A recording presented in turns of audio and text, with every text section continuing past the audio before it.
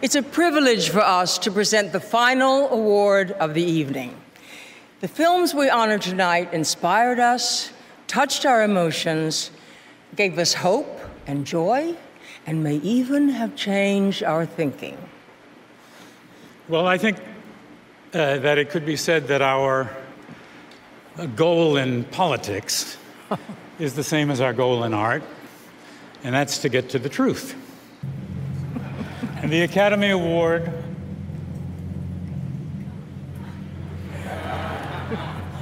for Best Picture. You're impossible.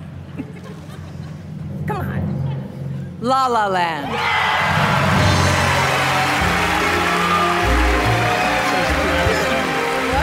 La La Land has 14 Oscar nominations. But wait! There's more! Hang on to your seat, baby! Cause this one's a screamer! We lost, by the way, but, you know. Guys, I'm sorry. No, there's a mistake. Moonlight, you guys won Best Picture. Moonlight won. Come on, this is not a joke. This is not a joke. I'm afraid they read the wrong thing. This is not a joke. Moonlight has won Best Picture. Moonlight, Best Picture.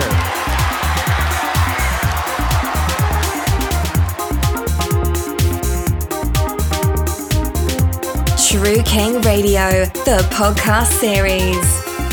I'd like to welcome you to a very special edition of our show. I am QB. To my right is James, but we'll call him Harmon. I like to call him Harmon. And on my left is my beautiful, beautiful wife, Joy, sipping on a little rosé, Angry Orchard. So we've got our drinks, and we are excited to bring a little special audio to you because we are excited. Sunday is the Oscars. We are all very, very much into movies. Oscar clap. Yes, that's Oscar clap. Yes. My clap's not as good as yours.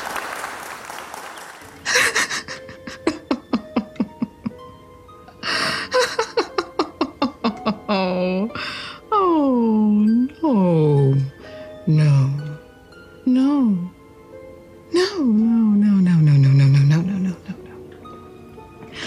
I do something. That's not my experience. Not at all. The Armitages are so good to us. They treat us like family.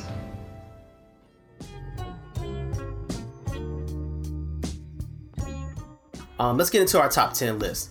So for our top 10 list, this is basically our best movies that we saw that were released in 2017. So you know, I saw a bunch of these movies in 2018, but they're still released in 2017. So that's kind of the criteria for this list. And it's a personal list, so it doesn't have to include, it could be something that you really, really were into that no one else, really cared for. So I'll go first, with my top 10 list, and I'll start from the bottom at 10, which was Icarus, which is a documentary about the Russian Olympic doping scandal. Baby Driver, which is, if you haven't seen Baby Driver, go see Baby Driver. Baby Driver is basically this action movie with a bunch of different music that plays into the movie. I, Tonya, which is the whoever's version of the story you want to take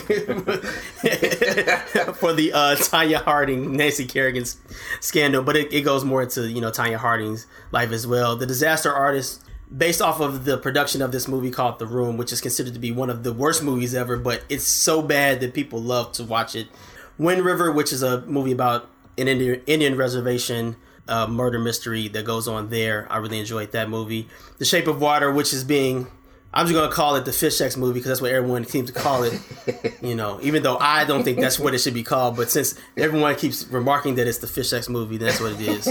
Phantom Thread, which is Paul Thomas Anderson's latest movie with Daniel Day-Lewis in what is supposed to be his last role, which I really hope it's not because he is a phenomenal actor. I am wearing a Reynolds Woodcock original.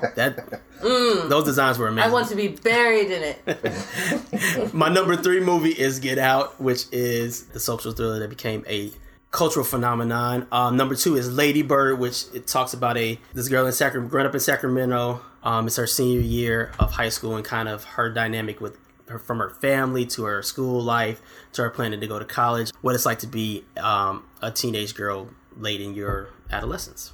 And then my number one movie, which is unfortunately, and I'm very disappointed that it is not nominated for Best Picture, is Mudbound, which looks at the dynamics of race, class, a little bit of gender roles in there as well in the South, where something that I had never seen before, which is sharecroppers. We've seen movies about racism that have to deal with segregation. We had Selma, which was excellent about voting rights. But to see this being about both sharecropping and having this dynamic of these two young men that have gone off to war, white and black, come back and basically they know that race is an issue in America and where they are, but they're only concerned because they were in a war where they don't see color because basically they all have to.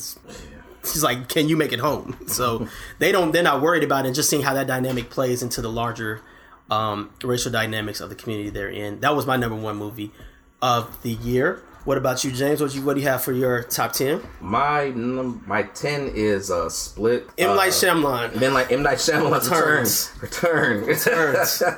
Well, Baby Driver is number 9. Number 8 is Lady Bird. All right. Number 8 is Lady Bird. Number 7 is I, Tonya. Okay. Number 6 is Lucky Logan. I love Logan. I love that movie. Molly's Game, which is Aaron Sorkin's first directorial debut. 3 billboards out of West. 3 billboards outside of Ebbing, Missouri. We're just gonna call 3 billboards outside of Westing. Yeah, we're just gonna call it 3 billboards. James said number 5 was number 5. Yeah, number 4. Number 4 is 3 billboards. I don't remember the name, but it's really good. It's a long name. Get Out. She uses billboards to cause the controversy. Yeah. That's where the name comes from. Get Out. And talked about that. Yeah, that's number 3. That's number 3. Okay. Disaster Artist, and yes. Dunkirk as number 1. Chris Nolan's latest film, which is about the war in Dunkirk. It is on my honorable mentions. It is if I had an 11th, it would have been 11. Wait, Joy, are you gonna give your list to you? As interesting as the movies were. Okay. I'm here to hack it with you guys. Okay, got you. Okay, all right. So I didn't want to cut you off. So listeners, if you're the type of person who has not watched every single movie that came out today, I am your person. Well, what was your favorite? What was your number? If you had to, if someone said, tell me what your pick it would definitely be Get Out. I also enjoyed I, Tonya, and Logan. Okay. I don't know if Logan fell within this year. It did. It's nominated for best. Is it adapted? I think it's best adapted screenplay. It's one of the screenplay categories that we'll get to. Shape of Water, Girls Trip. Girls Trip was good. Girls Trip was good. And I think also part of the reason why I probably haven't invested as much of my time into watching full-length movies is because I was in a lot of podcasts and a lot of documentaries and television shows.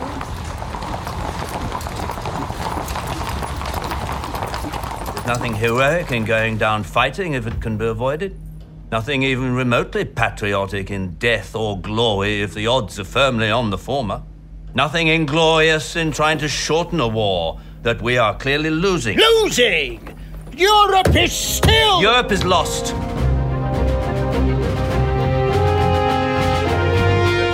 Yeah, if you're going to do honorable mentions, I didn't know he was going to do that. Well, my number 11 was Shape of Water, and Mudbound was 12 for me, and War Planet of the Apes was 13 on my list. War Planet of the Apes was good. I enjoyed that. Yeah, and I just want to throw this out there as a disclaimer. I did not see Blade Runner. When I keep on hearing about this, like I was just telling when I first walked in here, like movies that I did not see. I did not see Blade Runner, and I just recently saw the end of Call Me by Your Name, which was actually really good. But let's continue to move on to our last segment of this part, which is your expectations, what you think is going to happen in the show. I will go first. I'll tell you what I think is not going to happen, which is hopefully that we don't have the same debacle we had last year. Price Waterhouse is going to get his life. I don't know how Price Waterhouse still got a job, but that's that's a different story. But I hope we don't have another Warren Beatty / Don't blame it on him, actually. I kind of want to blame it on the chick. She was on. You can't just say the chick. It wasn't. It's Faye Dunaway. Faye Dunaway, Don't you speak her name with some respect. No matter what. That is Bonnie and Clyde. Because if you look at the replay, he did seem like Listen, he's like, look. Yeah. And that's why he was like, I'm not taking this away. It's funny. Something is wrong. Yeah. He looks for help. She said, you are old. Yeah. Can't you read? Yeah. He looked at her again and said, but it don't say Best Picture. It says Emma Stone. She said, do you see it was underneath Emma Stone? It says La La Land. Ain't you been hearing the whole... And I know what she said. If that would have been like... what's the woman from Elle, the foreign woman that was nominated, that was... If that had been her name, I think they'd have been like... I think Faye Dunaway would be like, wait a minute. Yeah, but, or if it was something like cinematography, it wasn't like La La Land was like some type of random decision. And so she said, I know how that is with, we all have, our parents are getting old. We got grandparents. They don't see as well. They overthink some things. Yeah. I'm not saying Warren Beatty got dementia. Maybe Faye Dunaway thought he had dementia that day. Yeah. And she said, just read the name on the card. And she said La La Land. Mm-hmm. And yes, Warren Beatty gets blamed because... Well, I don't know. If you watch it again, like the way he because it's funny. I think it was Jimmy Kimmel was talking about this. He doesn't let go of the envelope afterwards because he was like, "Y'all not about to blame me for this fucking shit." Like, there's no possible way that's about to happen. So, like, what he does is he holds onto it and he goes back and explains, like, "Look, this is what it looks like. That's why I was pausing. I wasn't trying to mess with y'all." Like, he does the whole thing because he doesn't want nobody trying to blame him. He was very sincere. No, I understand. Who is but we blame Warren Beatty, but I told you this that night. The person who I just can't see it for anymore, and who is the worst human in the world, is that one guy who sat there, listened to Warren Beatty explain like something is up. Listen to the Price Waterhouse guy come up and correct them and tell them that something was wrong, and then and knew that they actually had not won, and then immediately turned around and went to the mic and gave his acceptance speech. He's the third person. He was a hard worker. But wait. He knows he's bad because at the end of the speech he says, and by the way, we didn't win. Say what? Yeah. So I'm expecting that not to happen. He doesn't need to be invited back ever again. Even if he produced a very good movie, but he needs to take some shame for that. I'm not saying he can't be nominated for anything else, but if he does get nominated, his seat is in the very back. He doesn't get to come up. He's not presenting anything. It's a tough moment. But I don't know, because the thing is, when I think about it, I wonder if I would have known I would have lost, and I'm sitting up there, would I take that time to go and thank my family? I couldn't do it. If I know for a fact that we didn't win, I just got to stay in the Okay, let me ask you this. So you're sitting up there, right? You're in the middle of doing your acceptance speech because you thought you just won. You thought you just won. Because there were people giving speeches. Yeah, right, you're right. They did not know. You got the Oscar in your hand. It's the happiest moment ever. You're sitting up there. What is it? The other producer, he already gave a speech. You're sitting up there. You're in the middle of doing it. It's like, I'd like to thank my wife and my kid, and somebody whispers in your ear. That's not what happened. That's not what happened. And somebody whispers in your ear. No one whispered in anybody's ear while they were on the mic. And it made the guy that came up after the jerk. Yeah. He jumped in and said we didn't win. It wasn't that he jumped in. No, the first guy didn't know. He had already given Jordan Horowitz. Not Jordan Horowitz. Is it Jordan? I think it is Jordan Horowitz. Yeah, it's Jordan Horowitz. He did the mature. He did the first speech. Yeah. And once he found out, after the guy says, this is the line of the night. Outside of, just period saying La La Land was Moonlight. He basically said, and we didn't win. And then Jordan Horowitz does the classic thing. He comes out, he says, no, there's a mistake. Yeah. No, seriously. They won. Yeah. No, seriously, this is a mix-up. Seriously. And does the shot. That's what I'm expecting. That's my expectation. Yeah. He does the shot. No, seriously. For Best Picture, we will see, and you guys don't mind the dog that wants to bark now. Been asleep for 20 minutes. What I think we're going to see is, no matter what happens with Best Picture, somebody's going to have to show the card. Oh, yeah. There's no way that nobody is going to... Actually, they might have to show the card for every single award, because who's going to believe that it's right? I mean, what they should probably do is, why should they even leave a card to... I mean, I feel like Price Waterhouse should probably, run the... Run a graphic? Like the graphic. They should be controlling the graphic. And you go up there and you just repeat the graphic. Because they take it out of their hands. Don't take it out in a mix of like, no, it's only us doing this. Because if you do that, like they're not going to let but that happen. See, the problem with that strategy was Price Waterhouse is the reason why Warren Beatty had the wrong card in the first place. Yeah. So, or from their standpoint, he took the extra. Yeah, the extra best actress category. Well, the guy from Price Waterhouse was too busy taking selfies with people to know that he didn't. I don't know why. As soon as the award goes to Emma Stone, why don't you just? I understand you have two envelopes in case something happens to one. Once she wins the award, why is that envelope even still on stage? But that's one of the things I do expect from this awards. I'm proud that nobody went this conspiracy theory route. It was like, it was a big cover up, and they was trying to like. I'm surprised nobody threw that out there. No, I can see. You're talking to sane human beings. I don't know. I think all of it was completely authentic. Just a mistake happened, and Moonlight is a fine Best Picture winner. It's not my choice, but it is. I'm fine with it winning. Thank you. Very clearly, even in my dreams, this could not be true. But to hell with dreams. I'm done with it because this is true. Oh my goodness.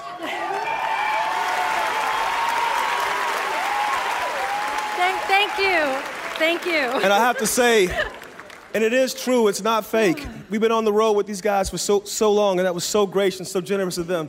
My love to La La Land. My love to everybody. Man. Also, one of the things I expect from this year's Oscars is for us to see some surprises. I think we can see a couple of upsets, and we'll talk about that when we get into the who should win and who will win. What about you, Joy? What do you expect from this year? Who's hosting this year? That's a good question. Is it Jimmy? It's Jimmy Kimmel, yeah. Then I'm going to predict that we're going to see some pretty dry bits. You like Jimmy Kimmel, Sarah? It's not that I don't like Jimmy Kimmel, but a lot of his comedy has become very stale. But he's got great material to use from last year. Yeah. Like, he can throw in a million different jokes about... He was there. I mean, he's the host from last year of the most infamous Oscars ever. And not only that, like, I mean, it's going to be the same thing. It's going to be super... I mean, it's going to be over the top, like, anti-Trump, super liberal. It's going to be that. That I'm not looking forward to. I mean, I'm saying this is what's going to happen. Like, this past year, like, Jimmy's, been going back and forth about a lot of different conservative issues and stuff. So they're going to highlight that. The fact that the post is even in there, which... Because we can go into why it's even nominated. I feel like that's definitely a middle finger to, like... There's journalists. The journalists are going to save us from the big bad government. Yeah. I mean, you got to think who's voting. So I mean, like that's part of it. And when we start going into like actor and actresses and why people certain people are on there, like I definitely that plays a lot into it because those are people that vote. Okay. So, can I ask you a hypothetical question? Oh dear, I don't like hypothetical questions. Well, I don't think you're going to like the real one either. Do you have the papers? Not yet.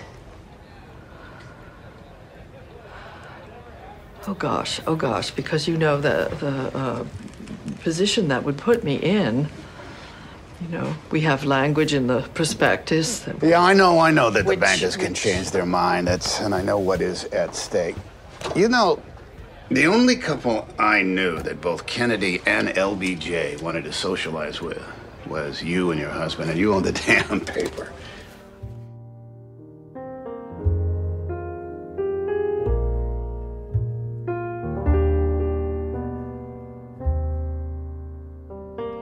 And so now we're going to go into the major categories, and we're going to discuss who we think should win, which is our personal choice of the nominees, who we think should win. And, in the case of me, people that are not nominated, or movies that are not nominated, because those are what I believe should win, and then who we think will win, who the Academy will ultimately select to get up on stage, make a speech, and carry home that gold statue.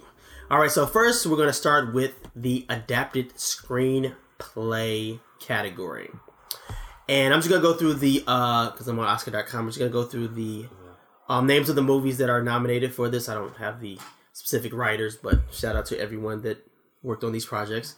You guys did excellent work. So the first one is Call Me By Your Name. Second nominee is The Disaster Artist. Then we have Logan, Molly's Game, and last but not least, Mudbound. My pick for who should win is my number one movie of the year, of course, Mudbound. And who I think will win is Call Me By Your Name. And so I'll just go through why I thought that Mudbound kind of did a great job of speaking to all of these different themes, all of these, and then telling a really tight narrative. Like, it's really sometimes screenwriters and producers of movies have a tendency to tell, they want to use big ideas, but they don't tell it in a tight narrative. I thought they told it in a really good tight narrative that I really enjoyed. Who I think will win, obviously, because I think the Academy is really going to fall in love with just the poetic nature of a movie like Call Me By Your Name, and kind of the dialogue, the speeches are really, really impactful. As I said before, I showed James. James, he got to see the end of Call Me By Your Name. Completely changed the way I look at this movie. A little while ago. Would that be your pick for best screenplay? I just fucking saw this thing. I wasn't even thinking about that. Like, I was looking at on my list. I was like, for adapted screenplay, I was gonna come to this saying like, you can have your. I was gonna say in Mudbound, but I was gonna say Mudbound. Is that what you want? That's what you would. What I want. I am a dialogue whore. I like Molly's Game. I like. No problem with that. Yeah, that's my thing. So you would pick Molly's Game. There's no problem with that. I would pick Molly's Game, but I thought Mudbound would win. But you think Mudbound would win? Yeah, I thought Mudbound. Okay, so James, I say Mudbound should win. But Call Me By Your Name will win. And James says that. Yeah, but Call Me By Molly's Game should win, but Mudbound will ultimately win. But what were you thinking in terms of? I have several issues with Call Me By Your Name, but but again, I haven't seen enough of.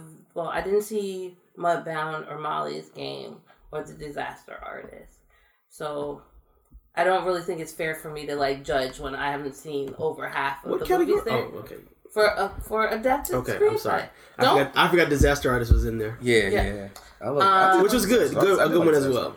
Has a chance to win. So I won't speak on which one is my favorite, but I do want to know from you guys, when it comes to adapted screenplay, because it's coming from a source material, how much value do you think the voters, at the very least, if not you personally, should put into actually knowing and having digested the source material also?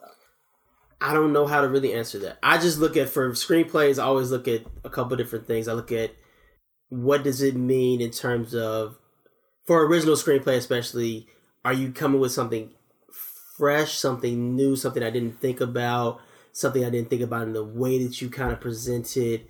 But more than anything, it's usually just the dialogue. Just the dialogue. Is it sharp? Is it interesting? Yeah. Something like Moonlight, I did like the writing in that because I felt it was both authentic and rich. I mean, the reason why I was saying Molly's Game is because I feel like the way that they breaking down, I don't know shit about gambling, I don't know nothing about poker. They did do a good job. The way that I feel like that was broken down in digestible bites for me to understand what was going on, and then you get your little Sorkin speeches here and there and the little spills here and there from Idris and stuff from Jessica Idris from Jessica Chastain. Like, I felt like that made it so I can understand as a viewer what's going on, or what or how this is going, and I never lost track of what was going on with the little Sorkin little tidbits here and there. Yeah. Reminiscent of The Big Short and the way they kind of explain that stuff. Yeah. Oh yeah. Like the way Big Short did it, and like the way it was set up, like because you want to make it where you don't lose your audience and stuff like that. This is a complex, complex things. Kind of I think to talk about. I guess the main reason I asked that question is like we break out adapted screenplay from original screenplay. Yes, but there's no screenplay. Correct. So.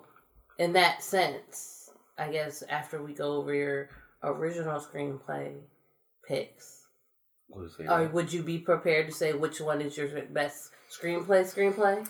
Or between both of those? That's an excellent question for another day. That I don't think we have super duper time. We are running a little long. Yeah. But that's a good question. That's an excellent question. I also think that's unfair to even do that because, well, all right, everything on adapted screenplay, these are based on books and stuff and material that's been out for like a long period of time, which means people can pick and choose what's good and not, or what they don't like about it. Like, I feel like with original screenplay, that's something that, this is something that Jordan Peele worked on. This is something that Emily Gordon worked on. This is something that Michael McDowell worked on. I guess that kind of gets back to my original question about the adapted screenplays and knowing what the source material is. Yes, some people because you know, like you said, it could be based upon a poem. It could be based upon a play. It could be based upon a book or a short story. Or a documentary, or an article, or some sort, and I think that like understanding what the source material is for, I think is a very valid part of judging the quality of the screenplay. Yes, I think that's it's a valid argument that we can kind of delve into. So you're really just asking what's the best written movie? That's what you're saying? Yeah.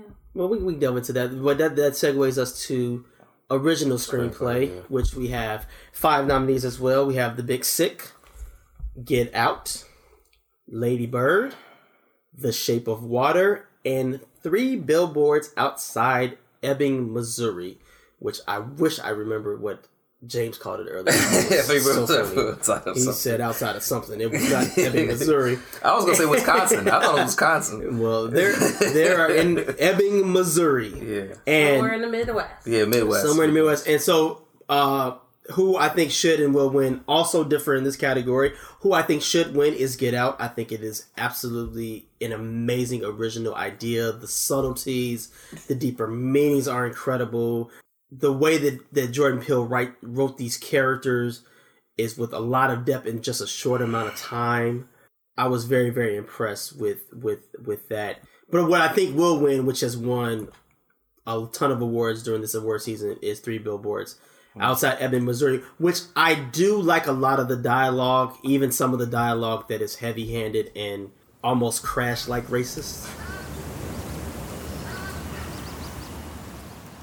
I'd do anything to catch the guy who did it, Mrs. Hayes, but when the DNA don't match no one who's ever been arrested, and when the DNA don't match any other crime nationwide, and when there wasn't a single eyewitness from the time she left your house to the time we found her, well, right now, there ain't too much more we can do. Could pull blood from every man and boy in this town over the age of 8. Their civil rights laws prevents that, Mrs. Hayes. And what if he was just passing through town? Pull blood from every man in the country, then. And what if he was just passing through the country? If it was me, I'd start up a database. Every male baby was born, stick him on it.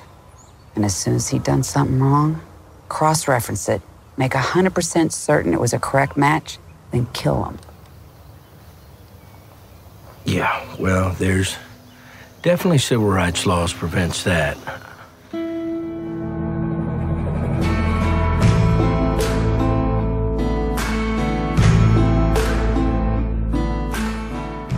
It is, but it's kind of, it's like it plays around. It plays around with the racism, but never goes with the racism. I think it eats around the edges of the racism, but that's a directing issue to me, not necessarily. I think it's pretty blatantly there's the racism. No. I mean, it eats around getting to the actual point of showing the race. It's just showing you the racism just for the point of showing you it.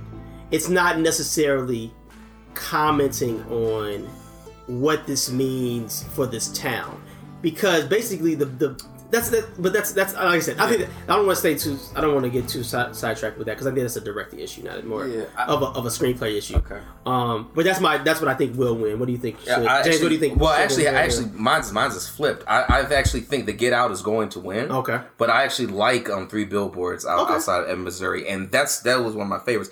I mean, going back to the races, Jordan did an amazing job. Jordan Peele did an amazing job with Get Out. Like, and it's funny because it's like, I saw that movie, and the fact that, you said this earlier, like, the fact that we're still talking about this movie, and it came out, close to almost a year ago, like, and we're still, like, it's still, like, on, and it's still, like, in the culture, and it still actually could win, is kind of is definitely an amazing feat. And that's why I think it's going to, because, it makes a lot of different comments about, social status, and like racism and all these different things. It touches on that stuff. I didn't see a lot of it coming. And a lot of the changes and stuff that happens, I did kind of... I'm not going to say Get Out was predictable, but I knew what I was walking into, and I kind of felt what was going to happen. I really didn't see what was going to happen with 3 Billboards. Okay. And that's why I'm kind of picking that. When you say that about the racism thing, I don't think it's a movie...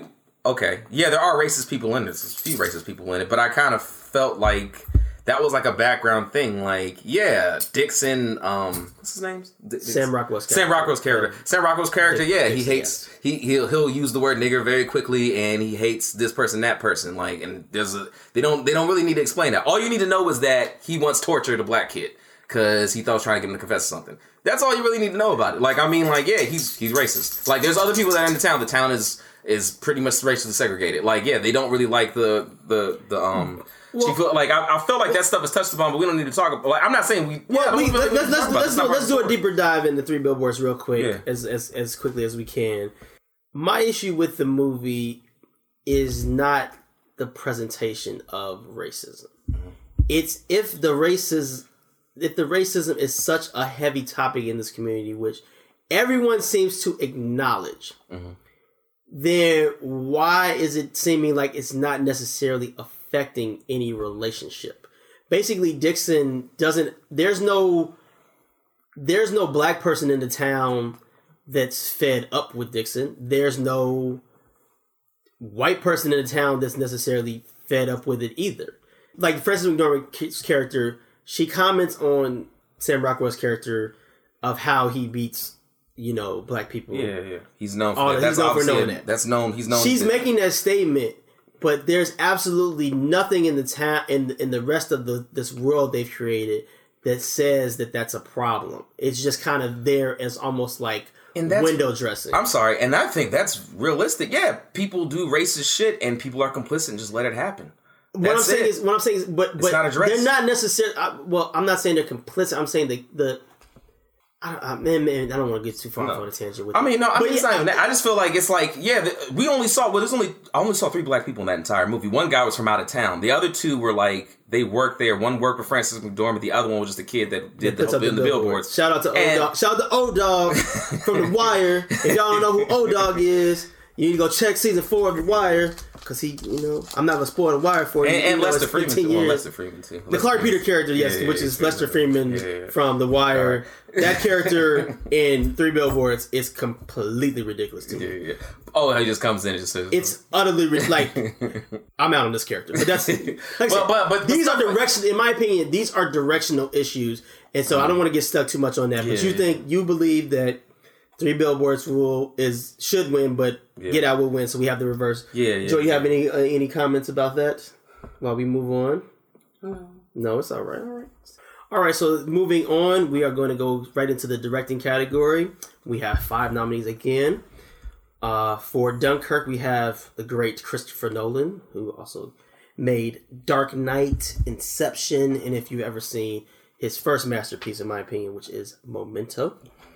Then we have, with his first directorial debut, he is the 5th African-American.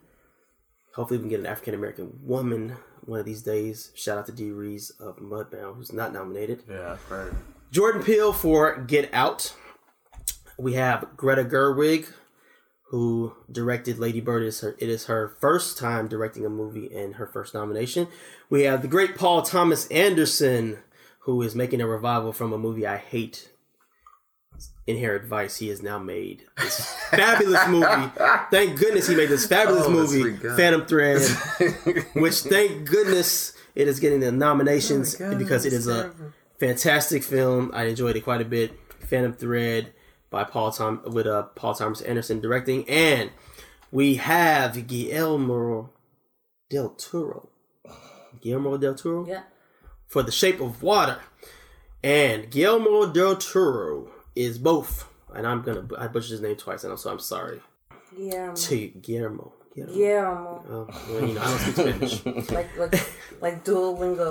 Guillermo. Have to do my Duolingo more.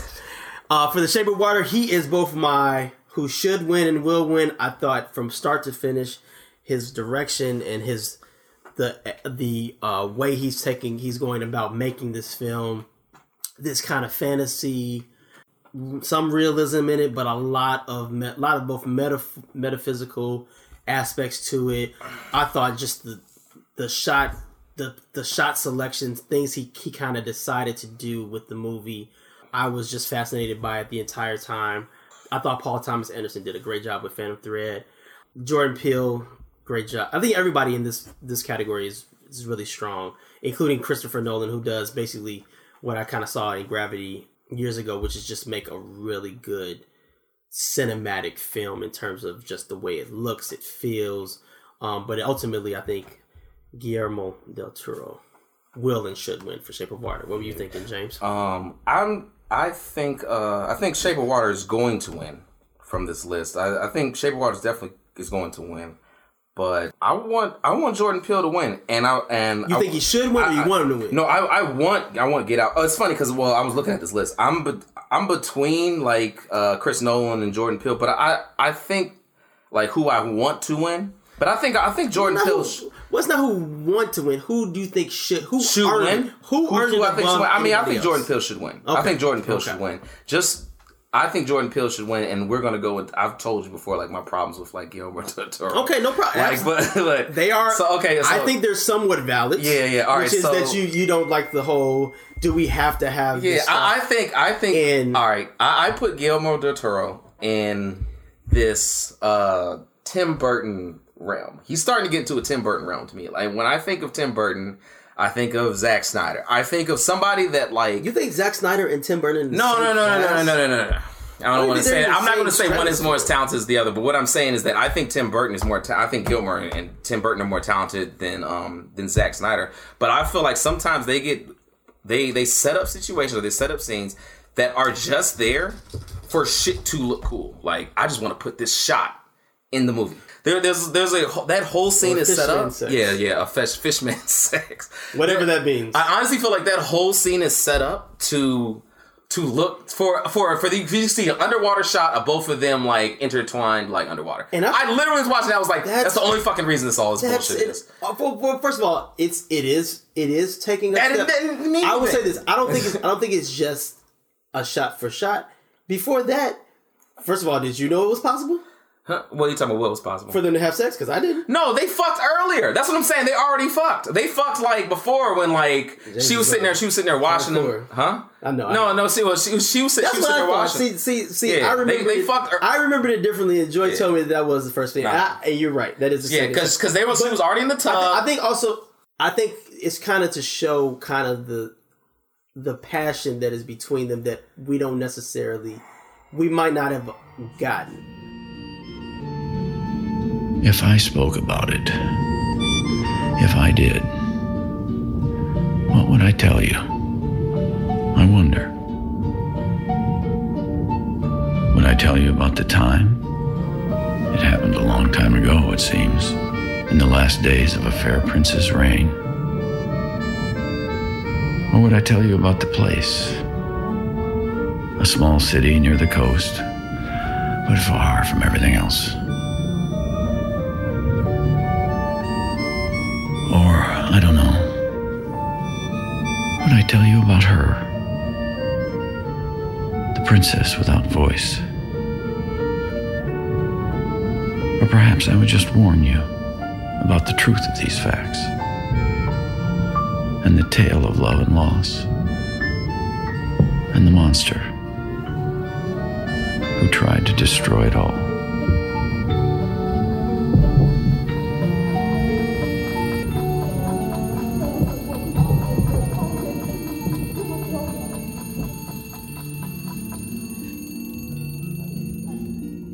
Now listen, I think this is very simple.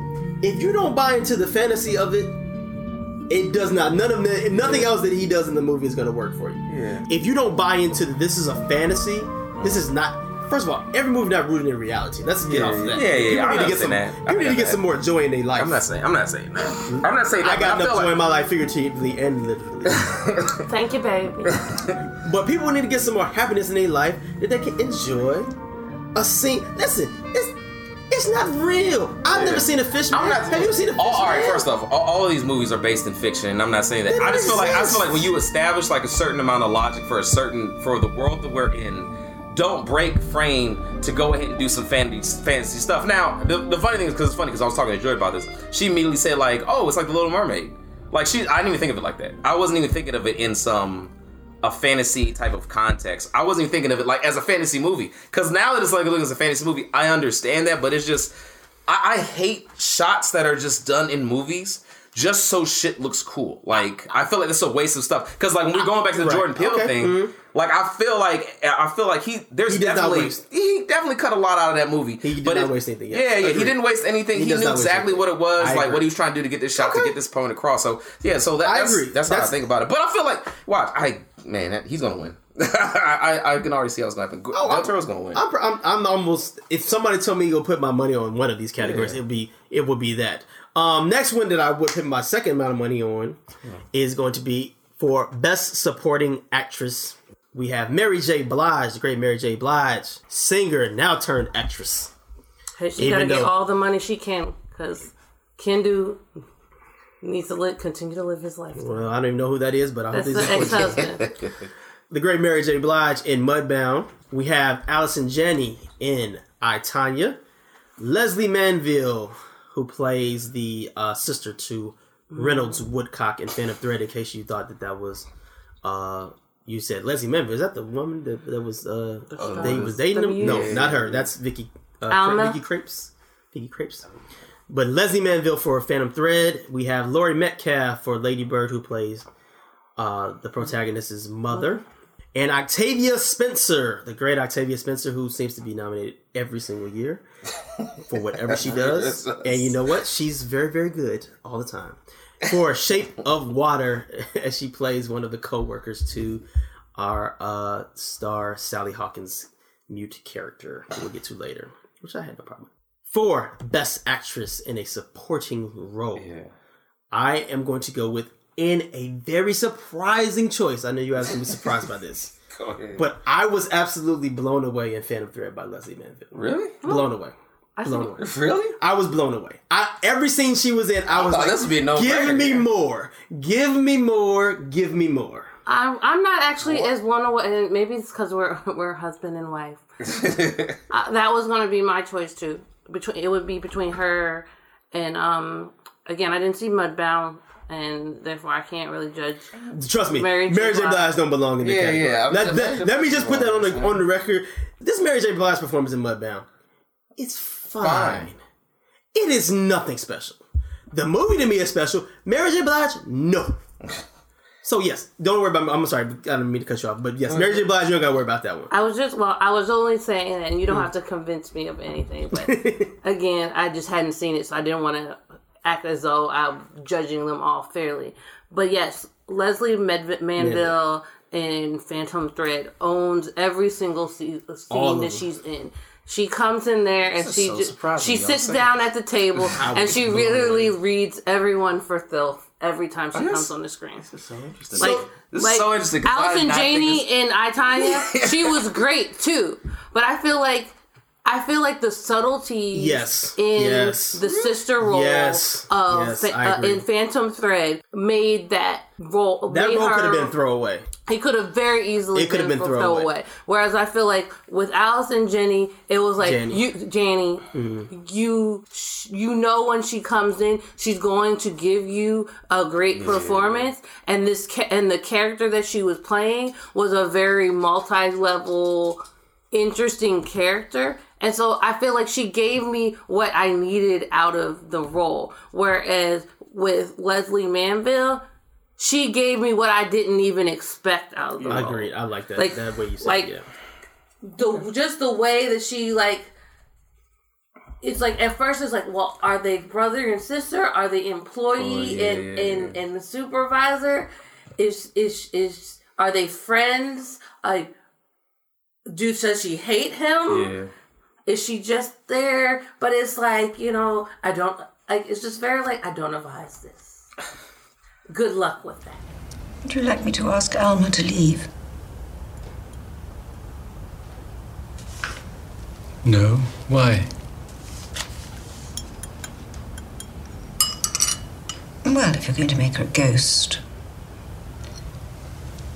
go ahead and do it, but Please don't let her sit around waiting for you. I'm very fond of her. Oh, you're very fond of her, are you? Well, in that case... No, don't turn it on me. I don't want your cloud on my head. Shut up, no, you can shut right up. Don't pick a fight with me. You certainly won't come out alive.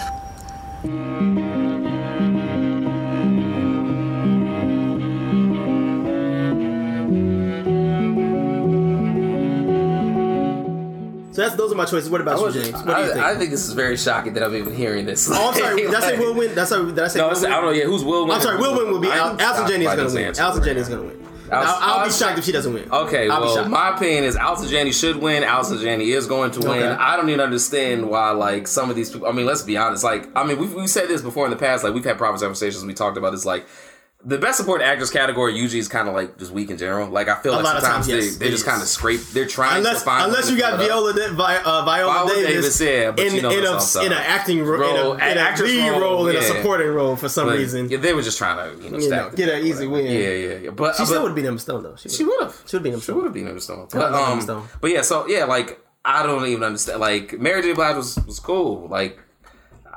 She was cool. Like she was cool. Octavia Spencer was cool. Like I thought Laurie Metcalf I thought was really good. And I thought Manville was good. But I don't even feel like I hated Allison Janney. Like I actually hated her character. I hated her mother. I hated everything. And that could have came across as I feel like I've seen moms can be annoying. Somewhere. Like I think it's easy to be. You can play annoying, or you can play like I was like, oh, you really are a terrible bitch. Like like as I was watching that shit. Here's the counter to the, and I like Allison Janney's performance in I Tonya a lot. She was actually my should win up until she was easily the best person I feel like in the movie almost. I feel like she was easily the best one in the movie. I enjoyed a lot of the performances in I Tonya. I really did. Yeah. I don't think she was like above and beyond everybody else.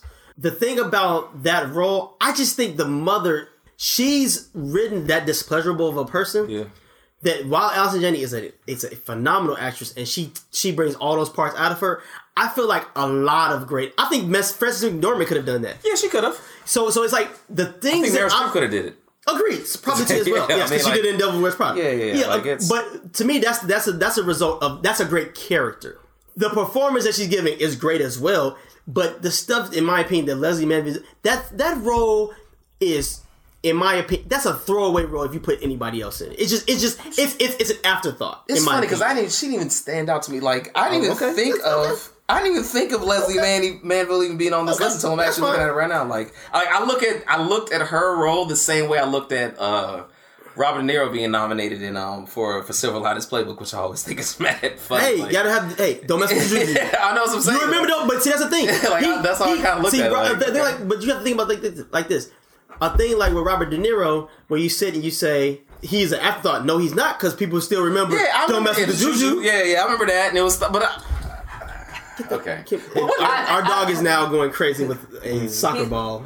Yeah. So, sorry for the interruptions. But I was like, yeah, I don't know. Like I didn't think like. If you're watching that movie, Daniel Day-Lewis stands out, and the what is it? The what's her name? Alma. Vicky Krieps. So you like Vicky Krieps? Yeah, she stands out. Okay. I didn't even think she didn't even think good enough to even get nominated. I didn't think they would try to throw her name in there. Well, but that's there you have it. Hey, that's man. why this is a discussion. So, what do you? The movie did not get interesting until she came and sat down. I won't say that, but I think she takes it up another level. I do agree with that. What you weren't struck by her performance. I was. She's not going to win, so it don't matter. She's not winning. Yeah. If she wins, I'll be on the floor. I'm surprised. I'm surprised you would say this. Like I will be on the floor. I never want to watch this again. So as I said, exactly. I thought it would be very surprising. People that don't want Allison Janney to win, their next person usually is Laurie Metcalf. I didn't find the Laurie Metcalf performance that interesting. I thought I didn't find that interesting outside of the airport scene where she's crying in the car. Like, I didn't find it interesting at all outside of that. I mean, I thought she was good. Like I didn't think this is. I don't even when I'm looking at the people that's here with her. Like I don't. When I look at these other actresses, like I feel like this. The way I'm saying it, I feel like you think it's blown. She's blowing it away. You think she's blowing it away? I think it's going to win. All right, that's what it is. So it's like Laurie Metcalf was really good, and it's funny because this is the first time I've ever seen her in anything since fucking Roseanne and shit. Right. Yeah, so like yeah, she did a really good job as being like, you know, the super over emotional like mom and stuff like that. That's just adolescence was trying to. Right. I got that. That's cool. Like she did a really good job with that. She sold it, and it's like, you know, she's endearing, but at the same time, like you can be annoyed with her, and somebody can be with her mom, so you can understand where she's coming from. But at the same time, you know that she. But you don't her. think it's in the class of Allison Janney? I didn't think it was inside. Okay. I didn't think it was. All right. So let's move on. We're gonna go into Best Supporting Actor, which is one of my favorite categories. We have William Dafoe for The Florida Project, where he plays a hotel building manager. Woody Harrelson in 3 Billboards Outside of Ebbing, Missouri. He plays the police chief in that movie. Richard Jenkins for Shape of Water, who plays Sally Hawkins' character. He is her neighbor and friend and confidant. Christopher Plummer, who plays J. Paul Getty in All the Money in the World, which unfortunately is the one movie I did not see. Oh, yeah. So I'm gonna say all of my tidbits with this, with the caveat of I did not see Christopher Plummer's performance in All the Money in the World. And our last nominee is Sam Rockwell for 3 Billboards Outside Ebbing, Missouri, in which he is the favorite and is the person that I believe will win, even though I am absolutely 100% against him winning. I think he's not even the best person from his movie in this category. I believe Woody Harrelson is better. And if you had to tell me that I had to pick someone from this category, I would pick Woody Harrelson. I do want to mention that I found Jason Mitchell. I found Jason Mitchell's performance in Mudbound to be incredible. Yeah. And he would have been my pick in this category had he been nominated. But he's not, so I would go with Woody Harrelson. I just found the Sam Rockwell character to be too cartoonish.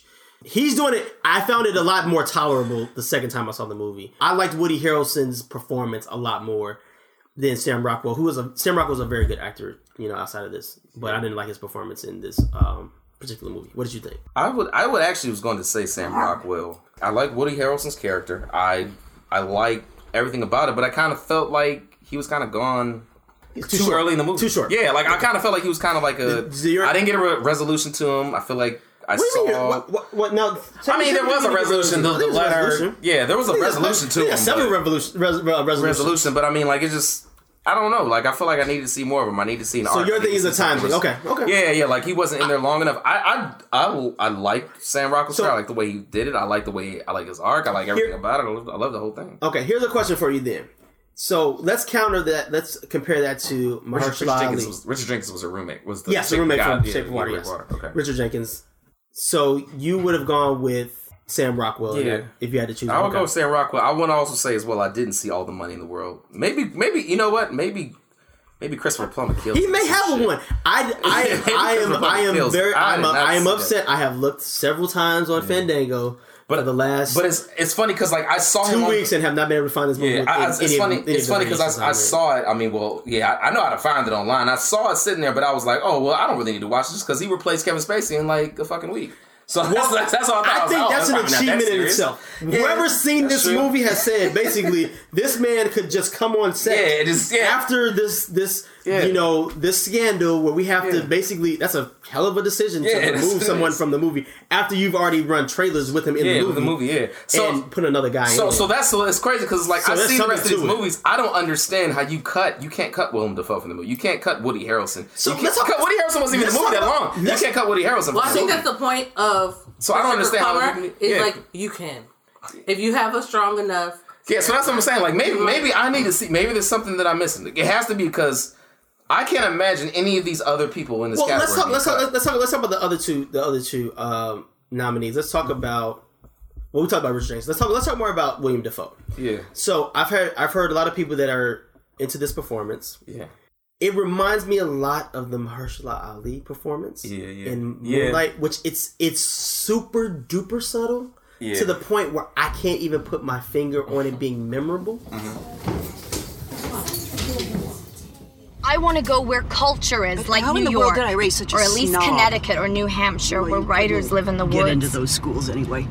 Mom! You can't even pass your driver's test. Because you wouldn't let me practice The way enough. that you work, or the way that you don't work, you're not even worth state tuition, Christine. My name is Ladybird. Well, actually, it's not, and it's ridiculous. Call me because your name Ladybird is like Christine. you said you would. You should just go to City College. You know, with your work ethic, just go to City College and then to jail, and then back to City College, and then maybe you'd learn to pull yourself up and not expect everybody to do everything.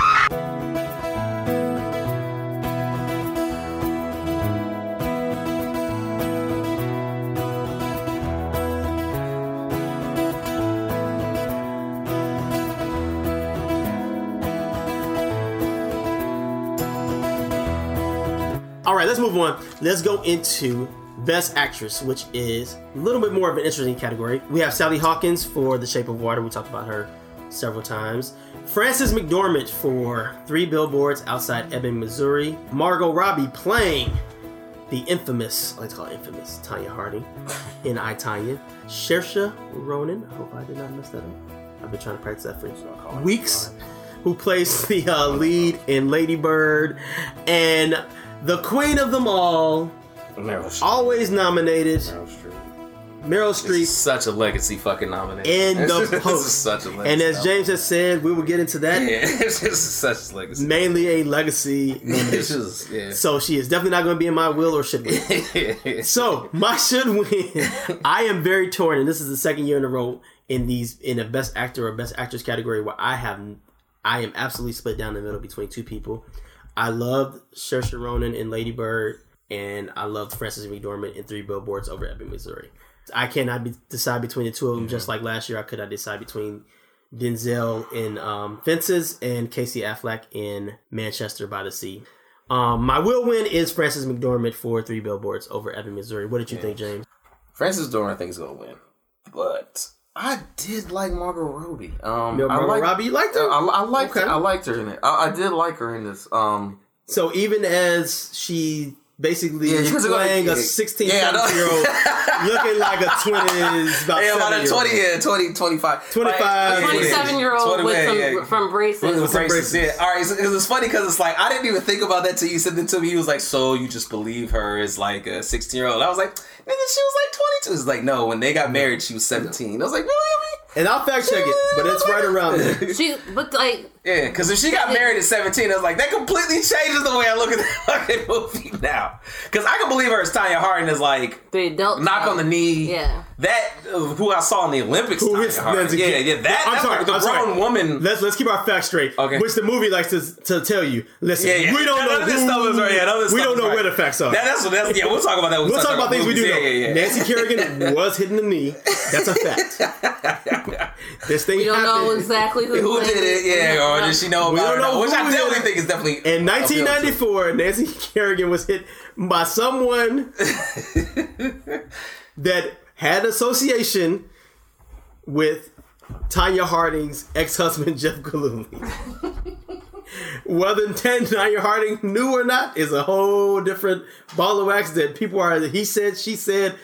Who knows? She's my third favorite out of that. And then would be Sally Hawkins. I definitely don't want she's winning because like I feel like the backlash. Like I feel like people are starting to think this paints Tonya Harding in a better light. Oh, I didn't think she had a shot before. You thought she had a shot before? I mean, I think when it first came out, like I feel like when it first came out, when I first saw this was around like November or some shit like that. So like when the screener come out, like around November, like I remember thinking I was like, oh yeah, I feel like I started hearing people talk up about her, but I don't know. By the time the voting was in, people was like, wait, are we really going to make Tonya Harding seem sympathetic? Like, is that really okay? They do definitely try to paint her in a positive. I don't think they paint anybody in a positive light. I think they paint people in a light of what they believe. I don't know, man. When those scenes when she was getting her ass whipped, I was like, shit. Well, that might have really happened. I don't know. No one knows. Well, the thing is, according to the buddy, he was saying that she was whooping his. I don't know. This is a lot of different shit. But what I'm saying is that no one really knows. Yeah, nobody really knows. And they posed that in the film, but like it makes you definitely feel bad for her. Like the reason why she was so violent. So let's get back to the performance. But you bought into the performance. Yeah. So that would be your pick.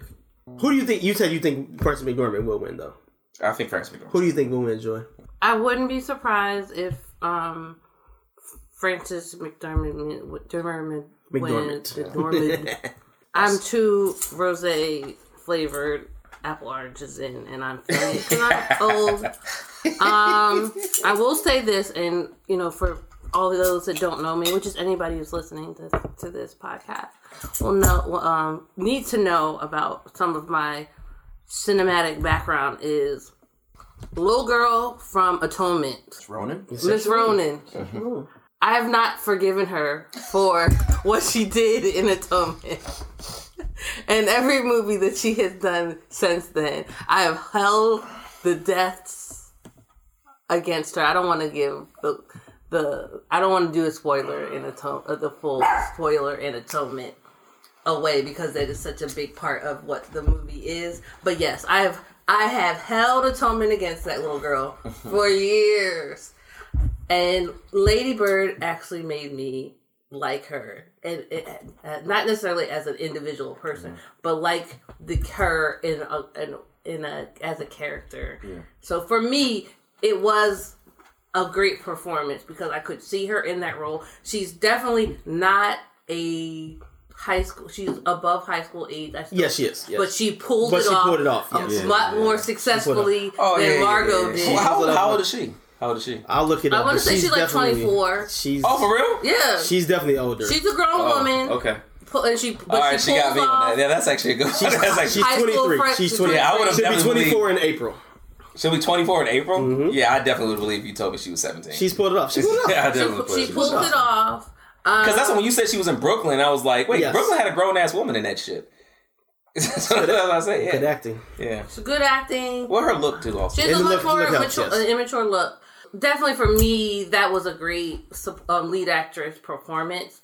I did enjoy Margot, except for the fact that she looked like a grown. She looked like a SNL character playing a child during those. Like, this is obviously a grown person. Oh, this is like the Jennifer Lawrence thing I always say about, like, Jennifer Lawrence is like a person that's dressed up all the time. Yeah. She doesn't look like a girl. Yeah, she's not. Yeah. That's an excellent analogy. Like, flip around. A lot of young actresses have not necessarily succeeded in looking mature for their age, but definitely some can't pull off being younger than their age. Yeah. But I definitely think that Frances McDormand is going to win. Okay, so we all in agreement who's going to win. We just differ a little bit. Who's winning the Who won should win like Golden Globes and the other ones? Like, Frances McDormand has won everything. Golden Globes are split between comedy and drama, so both Saoirse Ronan won for comedy and Frances McDormand won for drama. What about PGA? Who won for McDormand? McDormand has won everything else outside of that. As far as I remember, she's been the leader in the Clubhouse pretty much the entire award season. So I do believe that she's a great actress, and I like the performance. I do like. It's one of the few things that I love. I like 3 Billboards. That's one of the things that I love about it is her performance. Did she ever win? She really eats up the screen. Let's move on to Best Actor in a leading role. We have Timothée Chalamet in Call Me by Your Name, Daniel Day-Lewis in Phantom Thread, Daniel Kaluuya. Is it Kaluuya or Kaluuya? I don't know. Daniel Kaluuya or Kaluuya? Kaluuya. Wakabi. Go ahead. Finish. Wakanda. Yeah, Wakabi. Go ahead. Which we'll get to later. In Get Out. Daniel Kaluuya in Get Out. Gary Oldman in Darkest Hour. And for some reason, Denzel Washington. Respect the legend, man. It's another legend. Roman J. Israel respect Esquire. Respect legend. Which is absolutely insane. Going insane in the membrane. Insane in the membrane.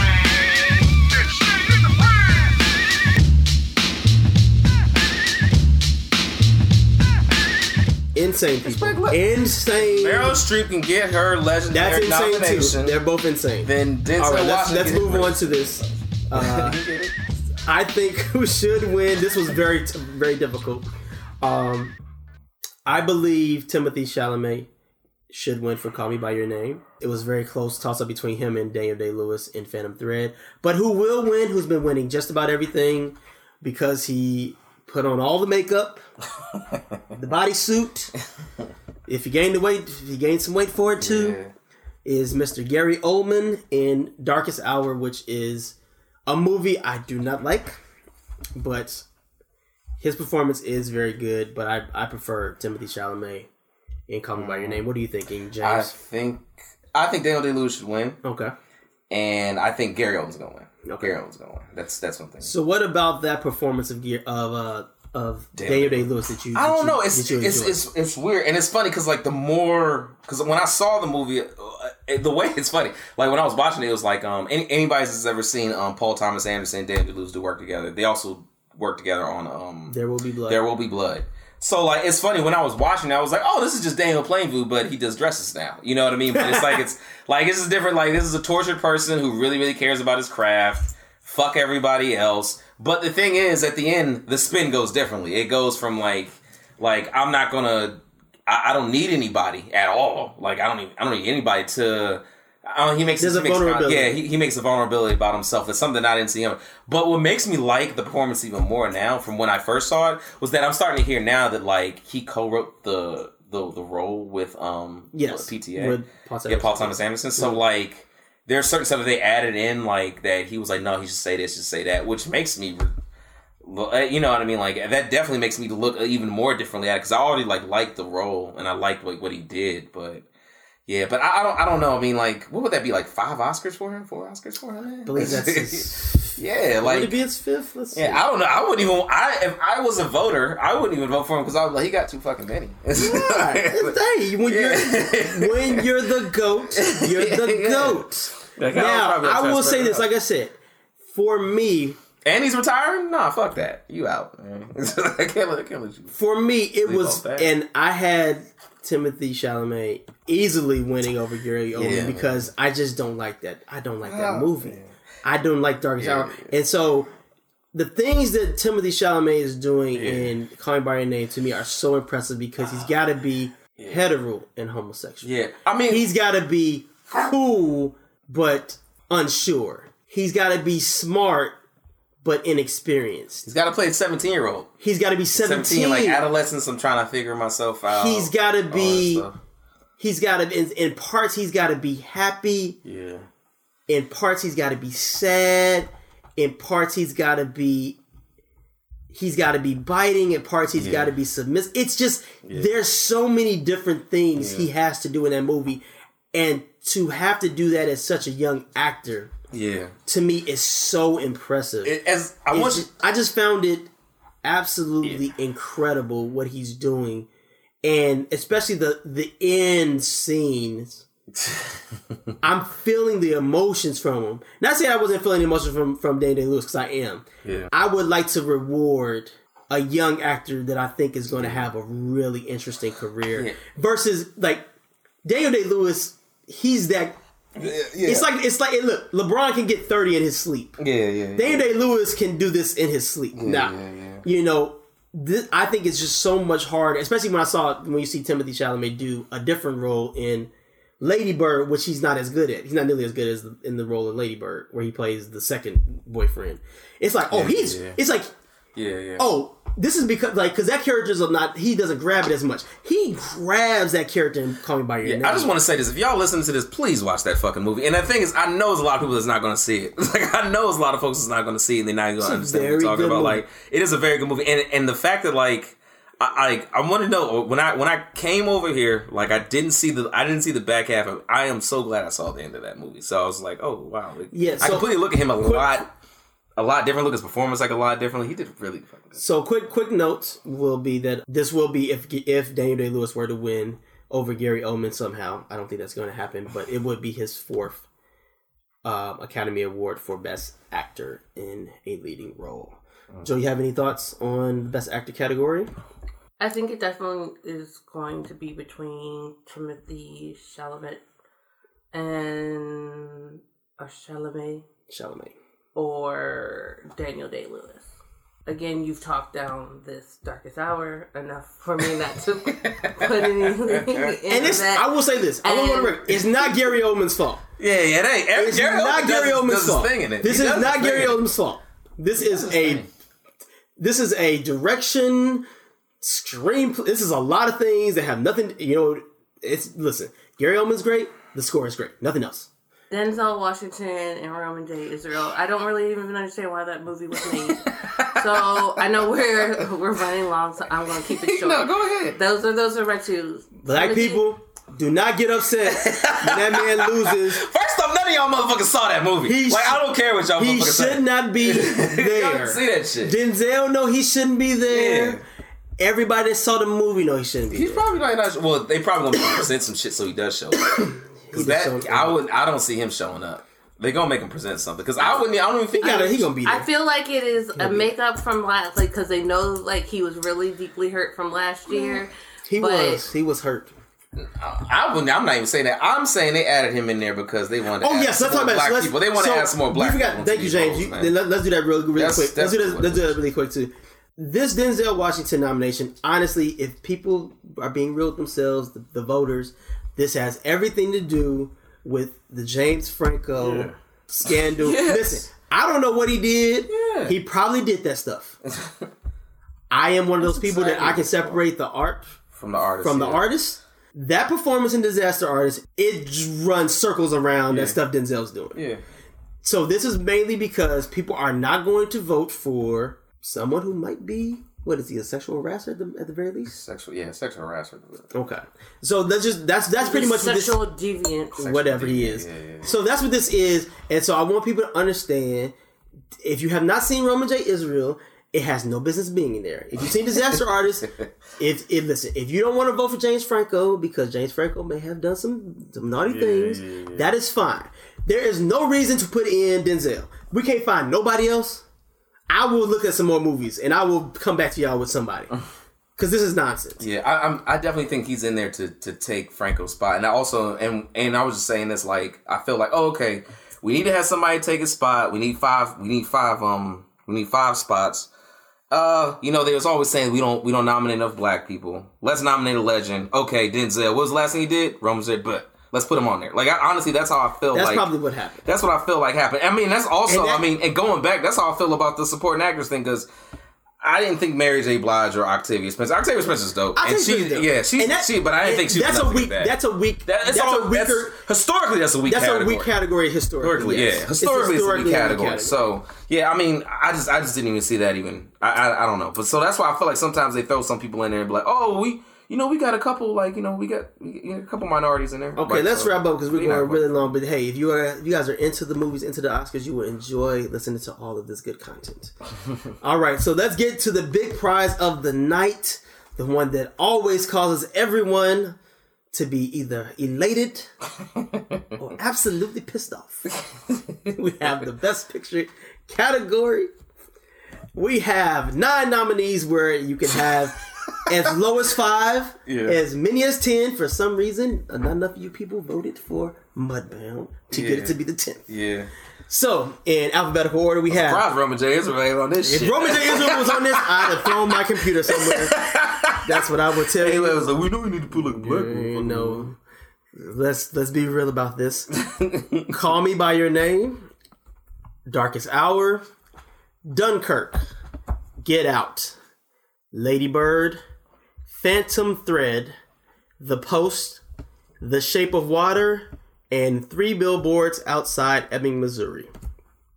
I have, of course, if you guys have been listening to these podcasts right now, you know who my Best Picture winner would have been, which is one that is not nominated, which is Mudbound. So since I cannot select Mudbound, I will say that what should and will win the 2018 Oscar for Best Picture will be Lady Bird.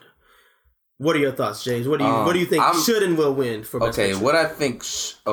It's 9 nominees. So I'm thinking is how ballots are going to go through and how stuff is. Well, give me your should first, and then we'll talk. Okay, we'll talk about why something should. What I think should win is my number 1 favorite movie of the year, and that's Dunkirk. Dunkirk, okay. I like Dunkirk. I think the fact they were able to make a war movie about a one little moment. That's a fighter. Yes, an ME-109 from the south. Peter, you take the tiller. Listen for my instructions. Pointer south.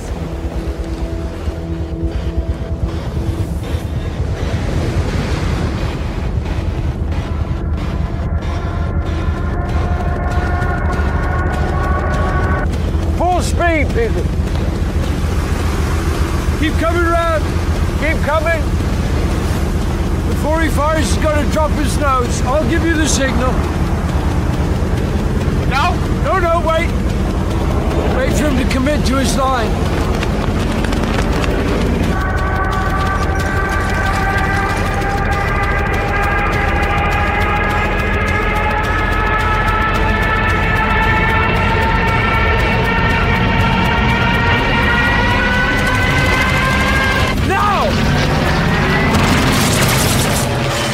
They were able to set it up, and the way it was structured, and the way that I cared about all the different pieces. Yes. And if you watch that movie, yes. the way the time narrative is, I feel like that might be damn near a fucking spoiler. But the way when you watch it's a very interesting narrative. It's very interesting because I remember it's funny because all right, I'm a Chris Nolan fan, and I remember watching that movie. My hand is up. You guys can't see me.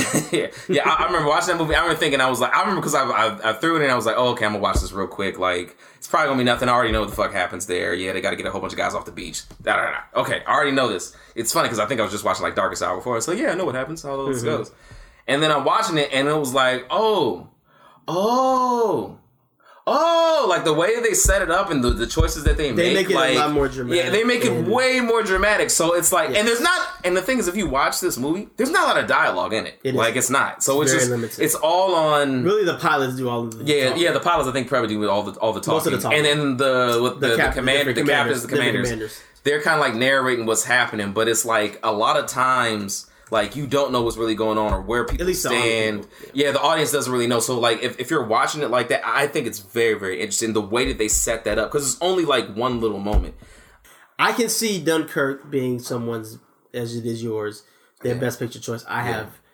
It's not higher on my list because I'm more of a story guy, but I see the incredible craftsmanship in making a movie like that, and I have no problem. Like I said, it's shot beautifully. As long as 3 Billboards, The Post, or Darkest Hour don't win, I don't have a problem with these. I believe 3 Billboards might fucking win. In my opinion, there are three movies that are in here that are a cut above everything else, and then there's a fourth that's right below that. And I believe that Get Out, Lady Bird, and Phantom Thread are just on another level. That's my personal belief. And of those, I would take Lady Bird slightly above Get Out and slightly above Phantom Thread.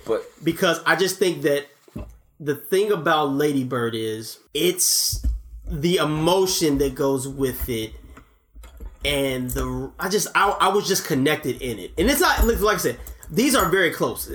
If Get Out wins, I'll be thrilled. If Phantom Thread wins, I'll be thrilled. Oh, I don't even say who I think is actually winning. I think Get Out is going to win. You think Get Out is going to win? I think Get Out is going to win. So let's break down why because a lot of people don't understand kind of how the best picture. Yeah, I think Get Out is going to win for voting works. All right, it's not of the 9 categories. The way that I'm looking up there, the way that I feel like it's going to work out. The fact that we're still talking about I need people to understand that when we think about this we're still talking about this movie, and it came out a year ago. Well, let's break down. Here's why a lot of people and so if you look at the nominees through the categories, Shape of Water, I believe, has 13 nominations. If I'm incorrect, somebody please fact check me later.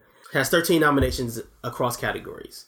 A lot of people would look at that and say that it's the juggernaut. It's the one that's going to dominate the awards because it has all these nominations. Yeah. I want to tell people like this. We had about 4 or 5 years ago, it might have been longer than that, a movie that I loathed, American Hustle. Had, I believe, 10 or 11 nominations. It lost every single category. A nomination is just an acknowledgement that you're one of the 5 best in most of these categories. Doesn't mean you might not even be close to the number 1. You might be 5th most of the time. So it doesn't mean that The Shape of Water, because it has 13 nominations, is going to win Best Picture, just like it didn't mean that for La La Land last year with 14 nominations. So there is no real juggernaut, in my opinion, for this year. But where we come into having these differences are, if you guys don't know, I'll break it down. The Best Picture voting is different than any other category. Any other category, it is whoever has the most. You vote for one person, one director, one movie, and everything else except for Best Picture. You vote once. You vote for one. Person with the highest amount of votes wins. In Best Picture, it's a preferential ballot. Basically, they rank all 9 movies. The movie that has the lowest amount of votes is eliminated. And then we go to the second place votes being counted. I'm sorry. If you have 50, after the first ballot of people ranking these 9 movies for this year, if someone has 50% of the first place votes, they win. I'm sorry, 50 plus 1. So 50.00 whatever percentage that would be. They win. If they don't, they eliminate the ninth movie. And then the second place votes become the first place votes. So what you can have is, let's say, for example, there are people that love 3 Billboards. Like you have, or love Dunkirk. Yeah. Let's say Dunkirk gets eliminated after the first round. So now it's not necessarily that James's second movie is, let's say it's Get Out. Yeah. It's not necessarily that James's ballot basically was like Get Out's the best movie of the year. It's because Dunkirk can't be the best movie of the year because it got taken out. Yeah. So now your second place votes are now almost considered like first place votes. Uh-huh. So what you end up having in this, I think this definitely happened with... Is it kind of similar to the way they do the MVP race for... No, MVP, they do... Basically, MVP, you would just take the totality of... everything is pointed, so it's different. You wouldn't eliminate one and then retally. It's different. So you're trying to do it to get to a 50% amount. So now your second place votes for Get Out, and I hope this is not too confusing for everyone. If it is, just look it up on Google. Your second place votes now almost would count for first place votes because now we have to still get to 50%. Yeah. No matter what, we have to get to somebody having 50% of the majority of the first place votes. Now second place votes become first place votes. And you keep doing that until you get to somebody having 50%. Yeah. So what you could have in a year like this where there are people that I know that are hardcore for 3 Billboards. You know, they are hardcore for 3 Billboards. I know people that are hardcore for Dunkirk like you are. Yeah. There are people that are going to be hardcore for Phantom Thread. What happens if those movies don't have even nearly the amount, they don't have nearly the amount of votes, you know, that can sustain a 50% majority. Mm-hmm. Then you get into stuff like, listen, I don't know any, you have Lady Bird or what? What number was the Lady Bird on for you? I don't know. I wasn't even ranking them like that. I was just thinking of it like... No, on your list. My list? On your list. 1, 2, 3, 4. 1, 2, 3. Well, we'll come back while you're doing that. But let's say... 8. So, I got it on 8. Oh, 8. Well, that's not... That's wait, 9. That's too low. Okay, that's too low. 9. Well, let's take it for example, let's say on my ballot, okay, let's say very few people, a lot of people are going to have Lady Bird. If you don't love Lady Bird, you still like it enough to where it might be 3rd. Mm-hmm. 4th, 5th. If you get out the same way, Get Out might be. I think Get Out is a little bit less likely because I think more people. If you don't love Get Out in the top 1 or 2, I don't think you have it in the middle. I don't think you can. I think if you're into that movie, it's very hard for you to put it in the middle. Yeah. Those votes end up becoming so much more important in the middle. Because they're sustaining. So like something like, let's say you have Darkest Hour, right? Number 1. Yeah. Which is crazy. But you have Darkest Hour number 1, right? Yeah. That movie's not making it. It's getting eliminated. So it's not about what you have as Darkest Hour first. It's like, what's your second? What's your third? Those are going to end up being more. Did they do the nominations the same exact way? Because like No, nominations are done a little bit different. Yeah, I mean, because the thing is, because we were talking about, I have no idea how the fuck the Post even got on here. Like, it's some of this shit is like... Some people... I think, you know what it is about the Post? And Post, it's all straight Oscar. The Post was probably the last movie. Yeah, I think something like the Post. What happens with it is there are enough older voters still left in the Academy, and they hear Spielberg Street. And also, you have to remember, the Post is a journalism movie. It's not a great journalism movie. It's a good journalism movie. Oh, the only reason the Post was nominated, in my opinion, was because it's a F you to Donald Trump. Like, that's all it is. It's like a big fuck you to him. I think that's part of it. Yes. You're talking about, you have something where he attacked the Washington Post. You have a lot of liberal voters. A lot of these people that vote in the Academy are liberals. Absolutely. And this is about the Washington Post. Like, that's what this is about. Going after the corrupt president. It's set around like going after Nixon and his cronies and stuff. Like, a lot of that is there. Like, that is part of it. Like, and I mean, that's what a lot of this is. So it's like, if you're looking at what's going on in the current culture and what people voting on and stuff like that, that's why I believe like it even got nominated. Which is also, I also believe that like what you call it is going to get nominated. That's why I also think I think Get Out is going to win, because I feel like there's also going to be people like Tony Kornheiser were like, well, I don't want to seem racist. And I feel like that's going to happen. I think it's a great movie. I'm not saying it's not a great movie because I don't want to discount about me saying that. I think but at the same time, I feel like there's going to be a lot of folks who are like, well, I heard it's really good. I sure hope that's not why people are voting. I mean, I feel like it's going to happen. I will say this. This is my hope. I hope people... I don't understand why people just can't vote on the merit of the movie. Yeah. Winston Churchill being the man that we need ain't got nothing to do with that being a bad movie. Yeah. They ain't got nothing to do... Listen. That had nothing to do with it. Like let's separate these things, but, in closing about this Best Picture, category, which we didn't even... I guess we got to the controversy with 3 Billboards earlier, so we don't have to go rehash into that, but...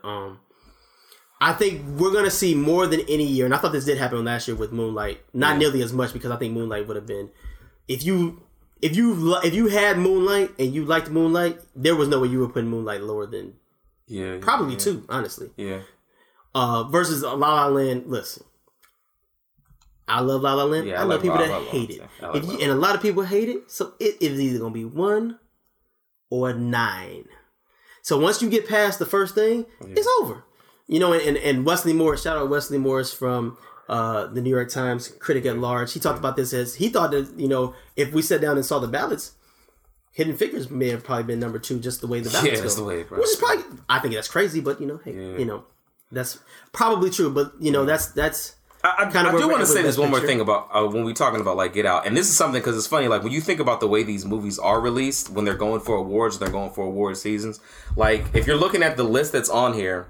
Let's see. So we're talking about what? Call Me by Your Name, The Darkest Hour, Dunkirk, Get Out, Lady Bird, Phantom Thread, The Post, Shape of Water, and 3 Billboards. All right, you need to understand that most times when I'm going for an award, I release it between November and the fall time. So it's like November to Christmas. That's normally when you're going for. I'm trying to get an award. October to the end of the year. Yeah, October to the end of the year. Like that's the normal sweet spot for an award. For an award. Like all those things, everything I named other than Get Out. Correct. Was all released between that time, except for Dunkirk, which came out as a summer blockbuster. Summer, yes. Doesn't like. So, but the rest of these movies, if I was like Call Me by Your Name, Darkest Hour, Lady Bird, Phantom Thread, they're all in the they all were fishing for awards, and that's usually around the same time that people are. That's when they're getting their ballots. When like voters are getting their screeners. You want to be fresh in the mind. Yes. That's what you want to be fresh in the mind. I just want everybody to remember that Get Out came out in February. And we're still talking about it. And I'm wondering also, is it part of also because it is on HBO?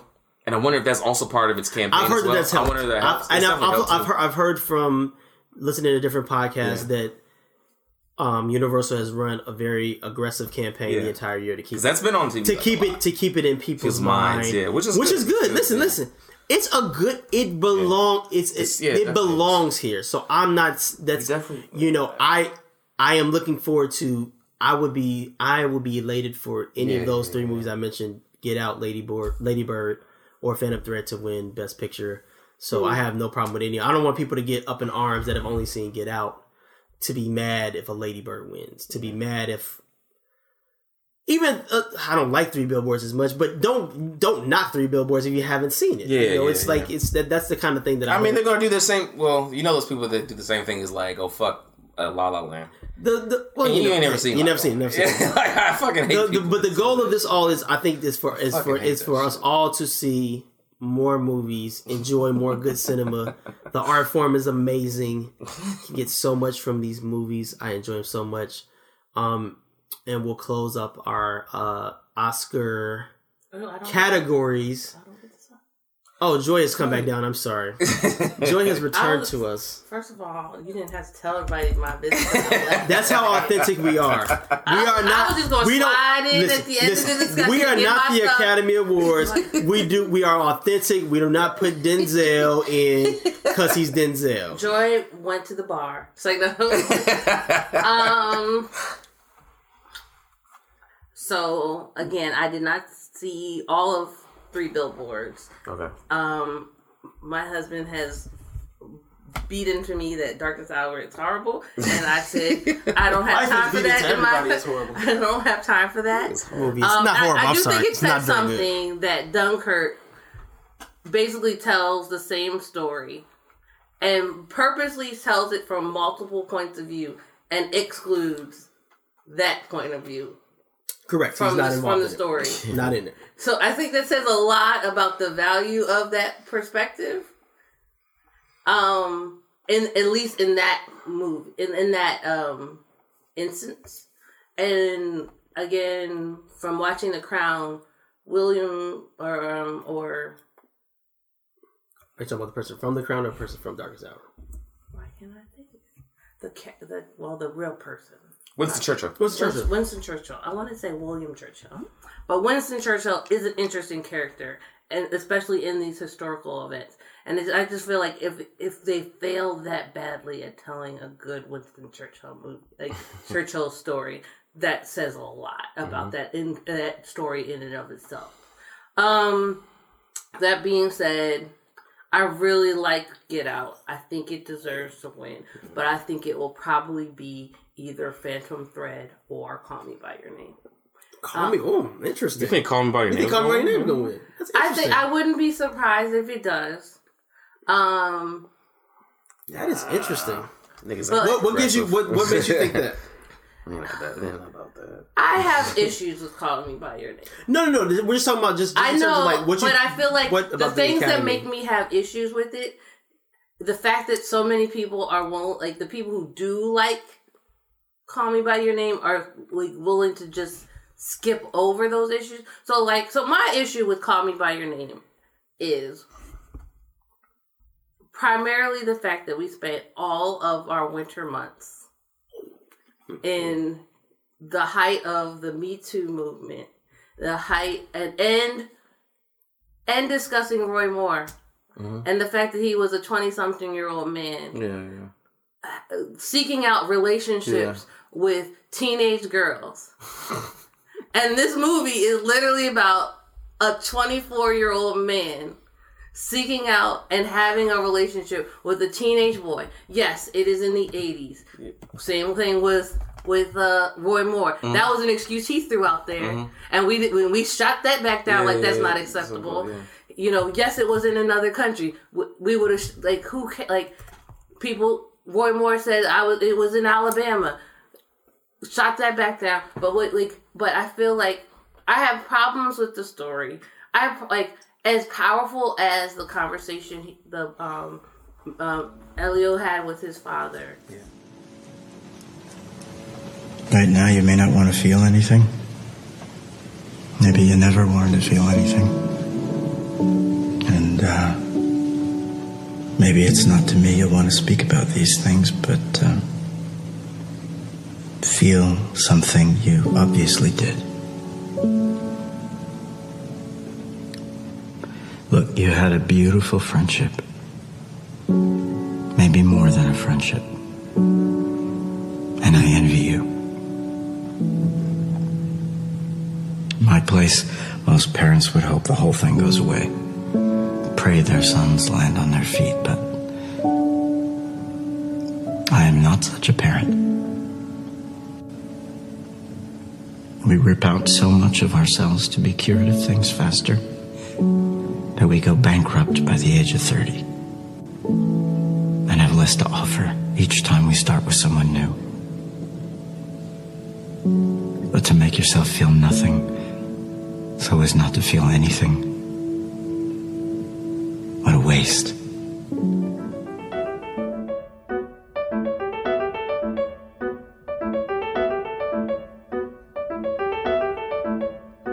I did not like the fact that it's an underage boy, and you feel like I appreciated him and the mother and father encouraging him to seek out his true sexual orientation. I appreciated that. I did not necessarily, as a parent myself, appreciate you need to go out running around exploring your sexual orientation as a teenager with a grown person as a full-blown sexual relationship. How let's here's some facts. I want to see how old that kid was. Here's some facts. I got him right here. I know he was. Here are facts. 17. He definitely was in his 20s. Buddy was 17. Buddy was 17. Timothy Chalamet's character is 17. Armie Hammer's character is 24. I will say this once again. This creepy shit, nigga. This if it was a boy, and a man and a woman, we would have so so many issues. That's an excellent That's some creepy counterpoint. shit. The counterpoint of it being, if this was a older age man and a young if this was a 24-year-old man and a 17-year-old woman, absolutely. Oh, that PC will be mad. I can only talk about the movie that was given to me. And in this movie, also, they ain't in America. They're in Italy.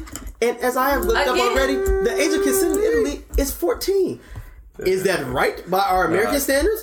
No. I but feel this like, movie's in I feel Italy. like everything you just named, though, that's why Call Me By Your Name will not win. It's like, that's I don't think creepy, shot. man. I don't think there's enough. That's I think there are creepy, people. bro. I think there are people that like what you're saying. I agree with that. I do agree with that. I don't think But my issue isn't that I don't think other people agree with me, but in the sense of I don't think as many people even that doesn't cross their mind. Doesn't cross their mind. I think if you bring it up to them, they're like, oh yeah. But I think in a lot of I think a lot of people get more focused on the fact that it's two gay dudes and they don't really think of the age factor of it. Like, no, seriously, like it's more of as you can see. James is a Neanderthal. Oh no! Two gay dudes. No, I'm saying that. No, I don't. That's what I feel like. I feel like when people like describe that movie, they're like, "Oh, you mean with the guys with the two gay dudes in it?" Like that's literally how that's what it's defined as. They don't talk about it. Oh, you talking about with the underage like kid and the grown ass man?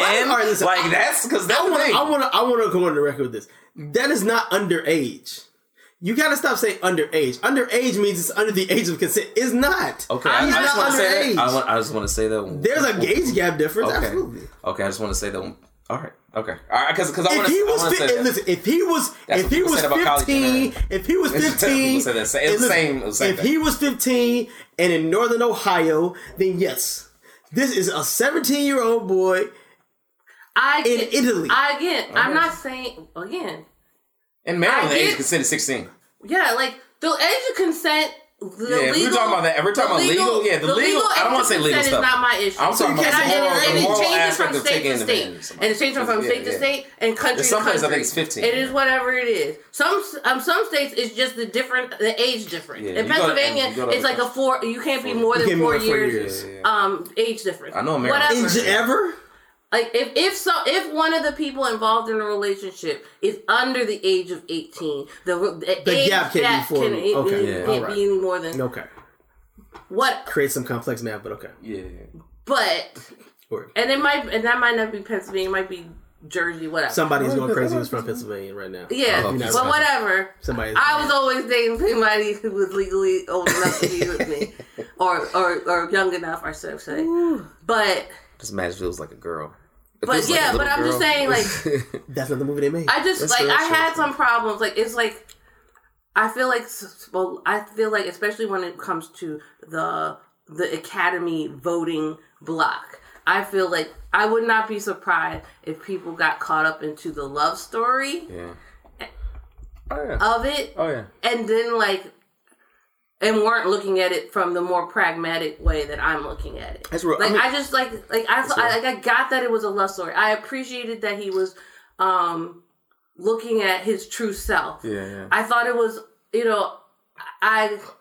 as much as he was exploring his own self, I also felt for the girlfriend who was kind of just like led on her in her own way, and no one seemed, and the parents didn't seem all that concerned with the fact that you're taking advantage of this. Taking advantage. I don't think he was taking advantage. Or it's just like, and then just the fact that he's learning. I said no one. I understand he doesn't quite get the implications of what he's doing, but I felt like the parents were so invested in trying to encourage this one relationship that I felt like they weren't doing their due diligence as parents to protect the young people in their lives the way I personally felt like they should. Not necessarily the age of consent, but just in Italy the age of consent is different.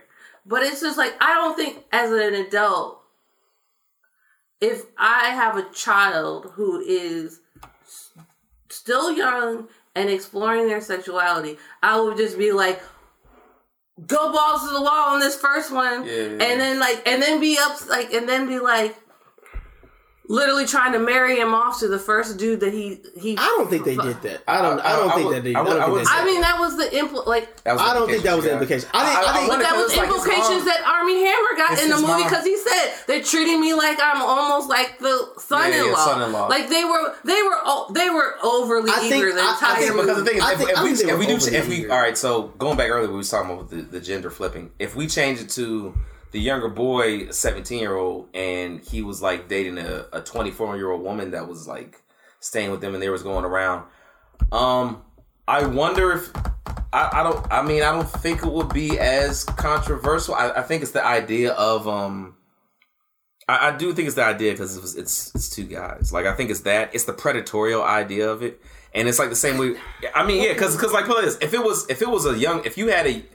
was your young son that's 17 years old and he's dating or he's seeing some 24-year-old woman, you're going to be like, okay, that's kind of fast for him. But at the same time, I don't know if we're going to look at it the same creepy little manner because it's going to be like, it's societal things. Like, you know what I mean? Like, I think we're forgetting, playing around with that stuff. I think we're forgetting a very central point and aspect of the relationship between the family and Armie Hammer's character that's not there for the female girlfriend. I forget her name. I'm so sorry that I can't remember our character's name. I definitely don't know the actress's name. The Armie Hammer character is living in the house. Yeah. So their connection to him and he's working for the father. Yeah. So like it's a deeper connect. They understand him more.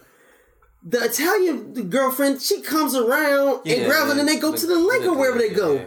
Like they are able to really physically see the interaction between these two people. And as I said before, the way that these parents seem to operate, because obviously they're not living in America, they don't think about it the same way we would think about the age gap. They're thinking about it in terms of, we know our son, they have never seen him have this type of feeling, and they can sense it. At least definitely the father. Yeah. The fact that they play around with it, the mother knows or not. That's a little weird. That's a little weird because, and that's a little. To me, that's doing a disservice to that character. But that's a different story. I don't have more of a problem with the age gap because, like I said, if this movie is not set in America, and he lives there. He's not some guy he met off the street. You know, so I think we're also, and this is also a problem. I mean, I feel like what we're doing right now. I think this movie is. No. I mean, what I think also the problem is that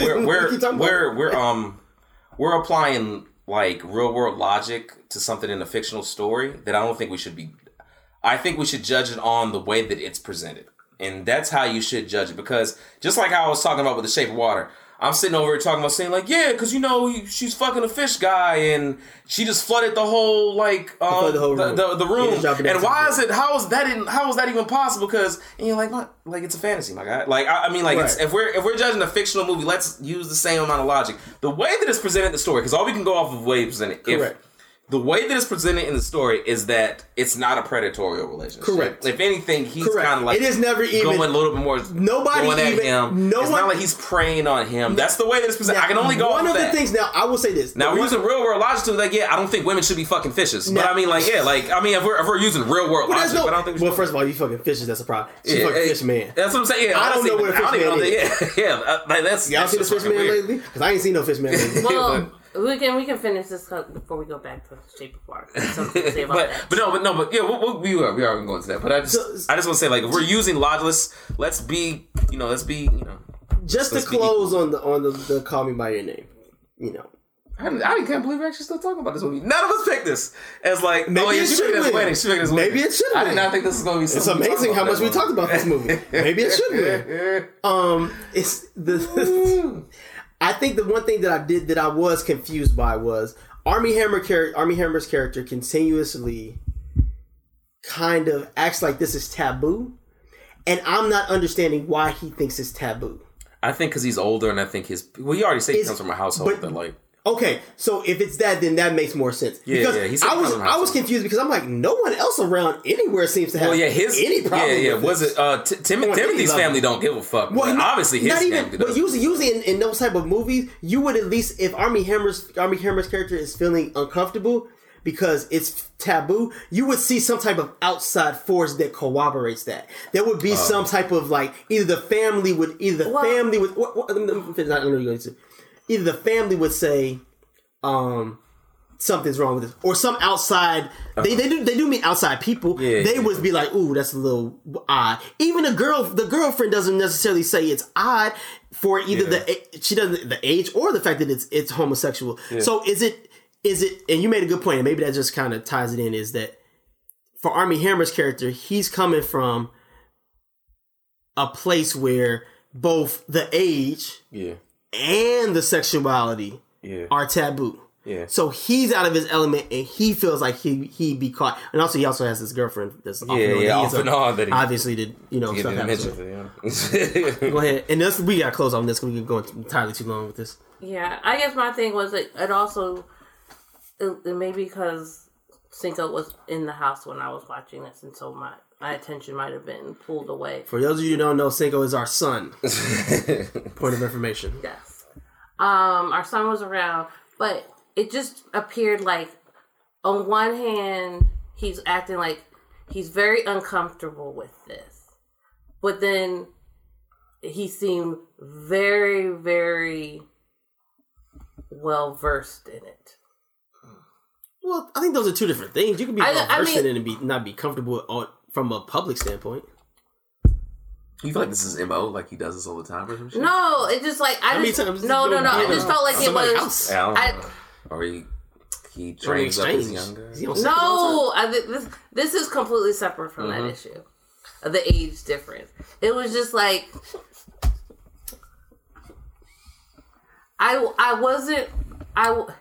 if he is closeted, as in America, as he's implying, I guess there was not really a good, to me, character development to show. Well, at what point did he actually start experimenting with and getting comfortable with living the lifestyle, even if it was in the closet? I think. Okay, all right. That's all. Let's move on. There was a backstory for me that I felt like was missing. But anyway, let's move on. Shape of Water. Go ahead. For me. Last thoughts about Shape of Water. I really, really liked Shape of Water, and I feel like people just don't get it. And really kind of miss the point of it. And so this is spoiler alert. I feel like I have to explain. Spoiler alert! I feel like because people keep talking about having fixed sex. Yeah, I mean, and this, that, and the third, and I feel like that proves that you don't know what actually happened in that movie. Yeah. And so, and you mentioned this a little bit earlier, but I would explain Shape of Water as a modern day Little Mermaid. But they're reversing, like they're flipping Little Mermaid on its head. Instead of it being a mermaid who finds a prince whom she has to sacrifice her life as a mermaid to go live with him on land, you have a woman a woman who finds a merman who is the king, and she sacrificed her life on land to go live with him in the water. But I think and this is the biggest spoiler, what the biggest twist of the movie is, and why it's a fallacy to think of it as women having sex with a fish, is that she actually is a mermaid herself. Yeah. Is that there's these 3 cuts on her neck that you see early on in the film, and they don't really allude to anything about it. They don't explain. They don't explain what it's there at all. It's just cuts. It's just there. Some type of scarring on her neck, but throughout the movie, you see her having a very deep connection with water. There's a lot of water love for her, and she feels a pull towards this the merman, which people think, which is also in Guillermo del Toro's world. He loves a good monster, and so this merman becomes what appears to be the monster in this film. And I think the other big theme of the movie is like what actually defines a monster, because you look at the merman, he's this half fish, half man looking creature who has fangs that can bite off a man's He definitely bit off a man's fingers. That happened. And so, No avoiding that.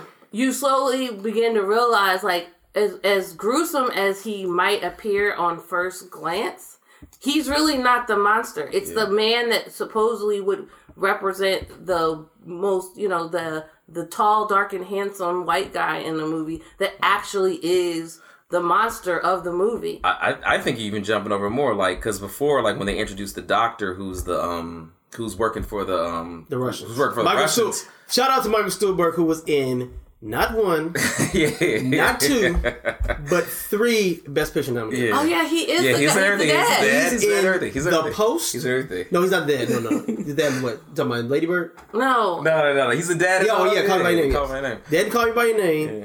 He plays the New York Times.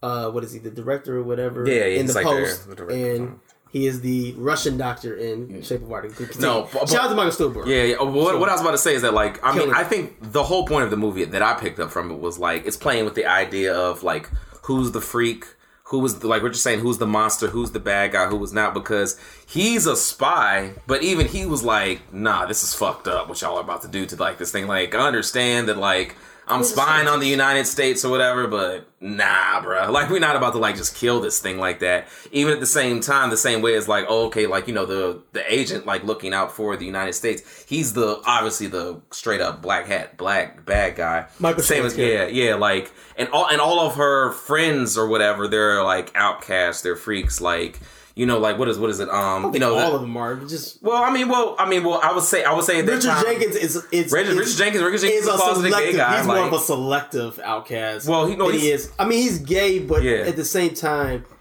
he's deciding to be a recluse. Yeah, well, yeah. He's deciding that he doesn't feel like he belongs. He feels like Octavia Spencer's just a black woman. That's what I'm saying. Like, he's still like she still has to deal with that, or people not listening to her and stuff like that. Like, all those different things. Like, that's who it is. Like, so who was actually like the freak? Who was the good person? Who was the bad person? I mean, I really did. What were you saying with the spy or whatever? Like, I remember I caught that. I was like, oh, okay, like, that's a nice little spin. Like, I didn't see that coming. Like, oh, even though he's a spy in the United States, he's like, nah, y'all not about to just kill this animal. Like, that's just wrong. At heart. Yeah. That's the biggest yeah. He looks at it more from a scientific perspective. But yeah, man. But all right, let's do some closing thoughts on this, and then we'll have our we want to talk about some special categories. We'll do that in a special quick pod, if we can ever make anything quick. What are you talking about? This is good stuff, though. All right, 5 hours in.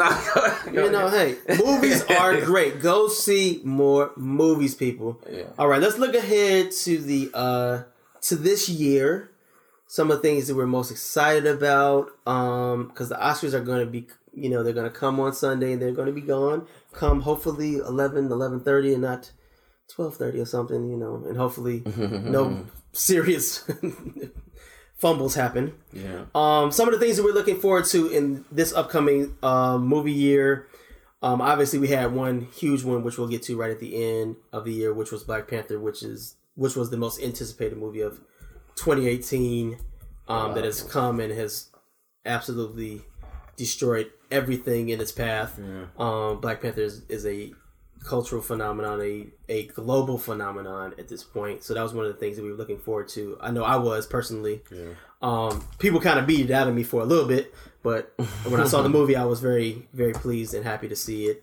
Some of the things that I'm looking forward to this year, I am very excited because I am a Damien Chazelle fan. If you guys don't know Damien Chazelle, he is the director of both Whiplash, which was nominated for an Academy Award, and for Best Picture, as well as La La Land. He has a new movie. Hopefully it will come out this year. That is the plan, with his new muse, Ryan Gosling, who will play Neil Armstrong in a kind of an origin story for Neil Armstrong going to the moon. Wait, what month is that coming? It's called First Man. It's supposed to be in December, so November, December. So it's going to be like, I don't know if it's going to be cutting it close. It's still in post-production, so we'll see. That's one of them. As far as more blockbustery movies, I am very much looking forward to A Wrinkle in Time. I think Ava DuVernay is a phenomenal filmmaker. I enjoyed her in Selma, and 13th was an excellent documentary. Yeah. So I'm looking forward to that movie, even though I'm not a big fan of Oprah Winfrey acting. But hey, if that's what I got to do to get an Ava DuVernay film, I will go to the theater and deal with Oprah Winfrey. And I'm also looking forward to, of course, since we had Black Panther to connect to that, I am absolutely looking forward to Infinity War, Avengers. Other than that, I haven't heard a lot of like buzzy things yet about the year, which nothing really from I've heard has come out of Sundance that was interesting. Yeah. So those are just a couple of things I'm looking forward to. What are you looking forward to, James? I haven't heard anything really jump out from because the festival stuff is starting to pop off right now because I think South by Southwest is coming up soon. Yes, very big festival. And what is it? In Austin. Yeah, South by Southwest is coming up soon in Austin, and Sundance happened, and I didn't hear anything that like really caught any steam just yet. I mean, the only thing I guess I'm really looking forward to, I guess now, is like I didn't know Damien Chazelle had a movie coming out in December, so I'm definitely looking forward to that. Like I think he's 2 for 2, so that's going to be something. And Infinity War, which I think is going to make a shit ton of fucking money. It is. Like it's like that's going. What I think is going to be the most interesting thing is oh my god, you're going to have all of the black people. Like you realize how that's I don't think it's gonna. I think it's going to be interesting, and I think we're going to have an interesting conversation. It is going to be interesting if it does not surpass the Black Panther. Who's going to? Like I don't know if it is. Okay, pull up this. I understand everybody's like, because we'll get into the whole Black Panther talk later on, and now everybody is excited about, Wakanda coming out, and Wakanda, and people do the little fist sign everywhere, and that's great and all. I mean that's great and all, and I don't want to sound dismissive. I don't want to sound dismissive, but like the thing about it to me is that like it's kind of like a lot. It's funny to me as a person that like likes comic book movies and has like been watching them for a while. It's just funny seeing like regular people nerd out on comic book movies, which is kind of just funny to me in general. Like, which is dope because I like everybody else getting in on like that niche culture. But it's funny because it's like, I mean, it's helping out black people's, it's getting, it's going to open up a lot of doors because you're going to have a lot more representation. Does count. It's nice to see like little kids see that shit. I appreciate that. So then it's going to make them feel like, oh wow, I can be like a black superhero. You're going to like, obviously like Ryan Coog's going to definitely get way more offers off of this. Like all the actors that are in it that are getting offers, like it's going to like help out the culture in general. Although that money is going towards, Marvel, you know what I mean, and Disney, like the big conglomerate, so is this the big mouse. Are you putting this into a greater Black Panther context, or are we just? I mean, I would say this is more about like the Infinity War scheme, because I believe the main reason that they came out with this movie this year, leading up into Infinity War, is because all y'all Negroes that's never seen like a Marvel movie before, and y'all love Black Panther, which a lot of y'all do, just judging by like dollar amount, all of y'all are going to go see Infinity War. I don't think this is going to happen. Okay. I think you're overjudging. I think so. I think a lot of them are going to go see that movie. I think the fact that I saw several people get up and walk right out as soon as the movie was over because they have no concept of what this they don't the Marvel universe is. Guaranteed. I don't think they're there. They were there for their. And here's what I will say about this. Go ahead. And I think what the numbers that we're going to see with Black Panther that we're not going to see, I don't think with any other movie, is the repeat. Yeah. Customer. To go through the movies I'm excited to see coming up. X-Men actually is going to have... What, the New Mutants thing? No, Dark Phoenix. What? In November. It's supposed to come out.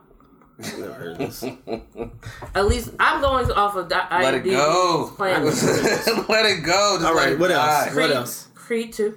Oh, what is that? Oh, is it? That's also they are doing I don't think that's gonna be. That's not gonna make it. Is it? No, I think it is. I don't take them long to do. They're doing it now. Okay, they're doing it now. So Aquaman.